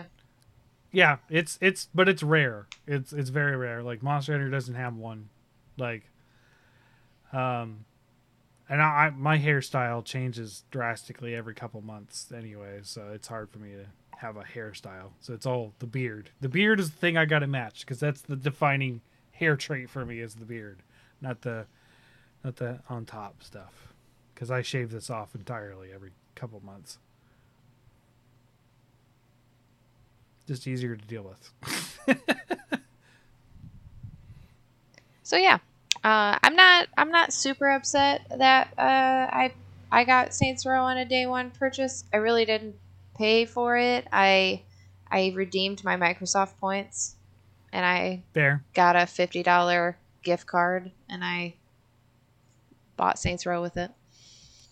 Yeah, I I also has still been lightly playing Shovel Knight King of Cards, but I'm almost done with that too. I think I'm on the final boss. Like I just play that and I'm done. But that's something I can play on the Switch when I'm with the kids and they're engaged. So I'm not like strapped into playing something. It's my sort of casual play game on the Switch. So I think that Temtem is going to become that. So I'm going to be playing Temtem along with everything else.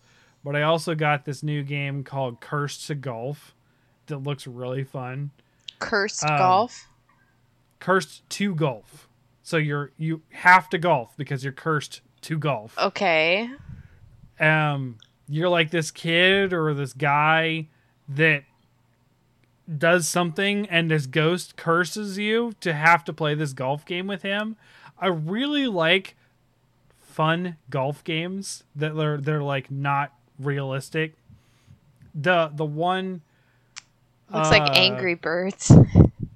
Kind of, yeah. And you got to do like mid-air shots and stuff and angle the ball different ways and that kind of thing.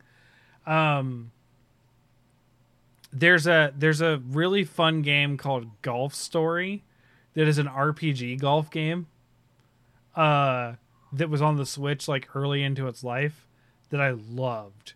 And so it kind of reminded me of that a little bit. So whereas that was a top-down, this is like a side-scrolling golf thing, like a side-scroll platformer golf game.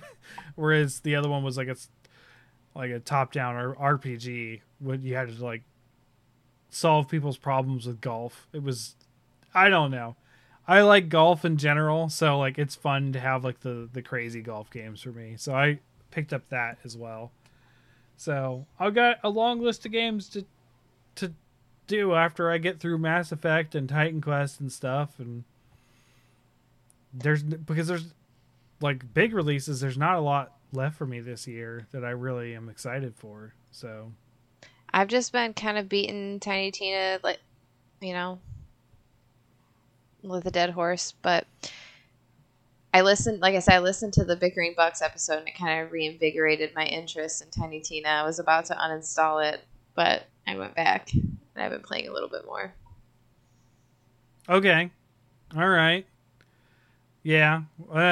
Speaking about Bickering Bucks, we just released the one for Stranger of Paradise. That was a doozy. I will say, people, if you want to go listen to that, it was a fun episode, but nothing got above a 3. Like, we all had a bad time with it. So I have a feeling we're going to have a better game because we're doing Shredder's Revenge next. Which, like I said, I've already beaten it. I beat it with the girls already. Like, with Emery actively jumping down manholes and off cliffs and stuff during fights and not helping. Whereas Cece was actually really helpful and really good. I've been trying to see if they're interested in Ninja Turtles in general, so I showed them like the old 80s live action movie. Zero interest. Like nothing. And I'm like, but it's a classic. So we ended up... We put it on, I think, a couple months ago for the girls, and they didn't care at all. And I was like, man, I do not remember Casey Jones being this entertaining because I was a child then. Yeah. Okay. I can see what you're saying. Conversely, not attracted to April O'Neil at all. To me, that not that she's a bad looking woman, it's just like that 80s hair. I'm not into it. I'm just not into the frizz. I feel like people looked older than they were too. Yeah, sure. I'm like, yeah, I mean, she's a pretty girl, but like there's a point where like Michelangelo calls her like, what a babe, and I'm like, really? Okay. It's a very weird movie though. Like I didn't finish it yet. We're stopped in the middle of it, but like they have this like weird scene where like they're all hanging out with April for the first time and they leave and they show they had a good time. They're just showing them become friends. But then there's this like rom-com thing where she leans up against the door and sighs and she's like, wow, I had such a great time. It's like, are you in love with one of the turtles now? Like, what is going on? Don't they ship Raphael with April? I don't remember. But then like there's Casey Jones and April. Yeah, it's been a while. I mean, I own all three because I got them on a bundle, so I'm gonna watch them at some point. Now without the girl, I was waiting to see it with the girls, but they're not interested, so I'm gonna finish it myself. You gotta try to get them in with the cartoon. Fair enough. They just I don't know. I gotta try because like they really like the game. Like they were super into the personalities from the game because they're pretty close to the cartoon. The cartoon's what's gonna do it. Okay. I just remember liking the live action movie so much as a kid. Like, I remember liking him too, but I feel like it's because we watched the cartoon first. That is probably fair. And I used to have a Ninja Turtle sleeping bag and everything. Like I was into Ninja Turtles. That was like the thing before. That was my thing before Beast Wars. I didn't get into Transformers, but I got into Beast Wars. Oh. Yeah, we were immediate into recognition there. We were into Ninja Turtles. We were Ninja Turtle kids. So I think we've covered everything tonight. I will next week we should have both Ace and Morg back, and we'll be doing more them guessing Sasha's descriptions of monsters. Might get through a little more this time. I still haven't done it like continued with the other group of friends yet, so they're still interested to see what happens with you guys aren't caught up to them because they're going through the same sequence. So yeah, you haven't passed them yet, so they're not being spoiled if they watch. Well, if we put some time limits on guesses, we might get a little further. Yeah, I think we are. I think we said a minute, which I will time here on my phone. So yeah, we'll get some limit on the guesses. I'm excited to see some of your reactions. Some of the crazier ones are going to come up too. Like you've seen some crazy ones already, but there's some interesting ones coming up as well. I especially loved when you were describing the Brachydios as having 3 heads. Like that was so funny to me because they were so off thrown by it. They're like, what do you mean 3 heads? Of course those are slime emitting pounders. Who would think that? And I'm like, someone who hasn't seen it before. Duh. Like it's just what it looked like to me. And that's entirely valid. And that's why I like it, because like it's so funny to see how someone who's sort of like indoctrinated into the game can't see outside of it. And it's so, because like I can't, right? Like I see that immediate recognition. I already know what it is. I've already like recall so many memories of it. But seeing you look at something and being like, is that a head? And I'm like, no, but okay, let's go ahead. do this. Tell him what you think it is. Yep. I'm loving the chaos factor of it. It's so fun to me. So be sure to tune in next week, guys, for that. That's such a fun one. We actually, that episode did pretty well. So we already broke 100 listeners on that one. So good. It seems people are liking listening to them as well. So, thanks everyone for tuning in. Be sure to follow us at HunterSubPod on Twitter, as well as here on Twitch. And then we also have a YouTube channel. I don't talk about this very often. It is literally just me reposting the stream that we do here for Twitch. So just saving the stream for later purposes.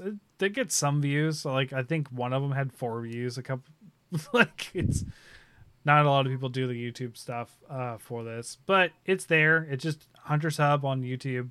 I think there's actually 2 channels called Hunter's Hub, and I own both of them, and one of them says to come to the right one. So you'll know what it is when you see our little logo, which is just the white background with a brown sign that says Hunter's Hub.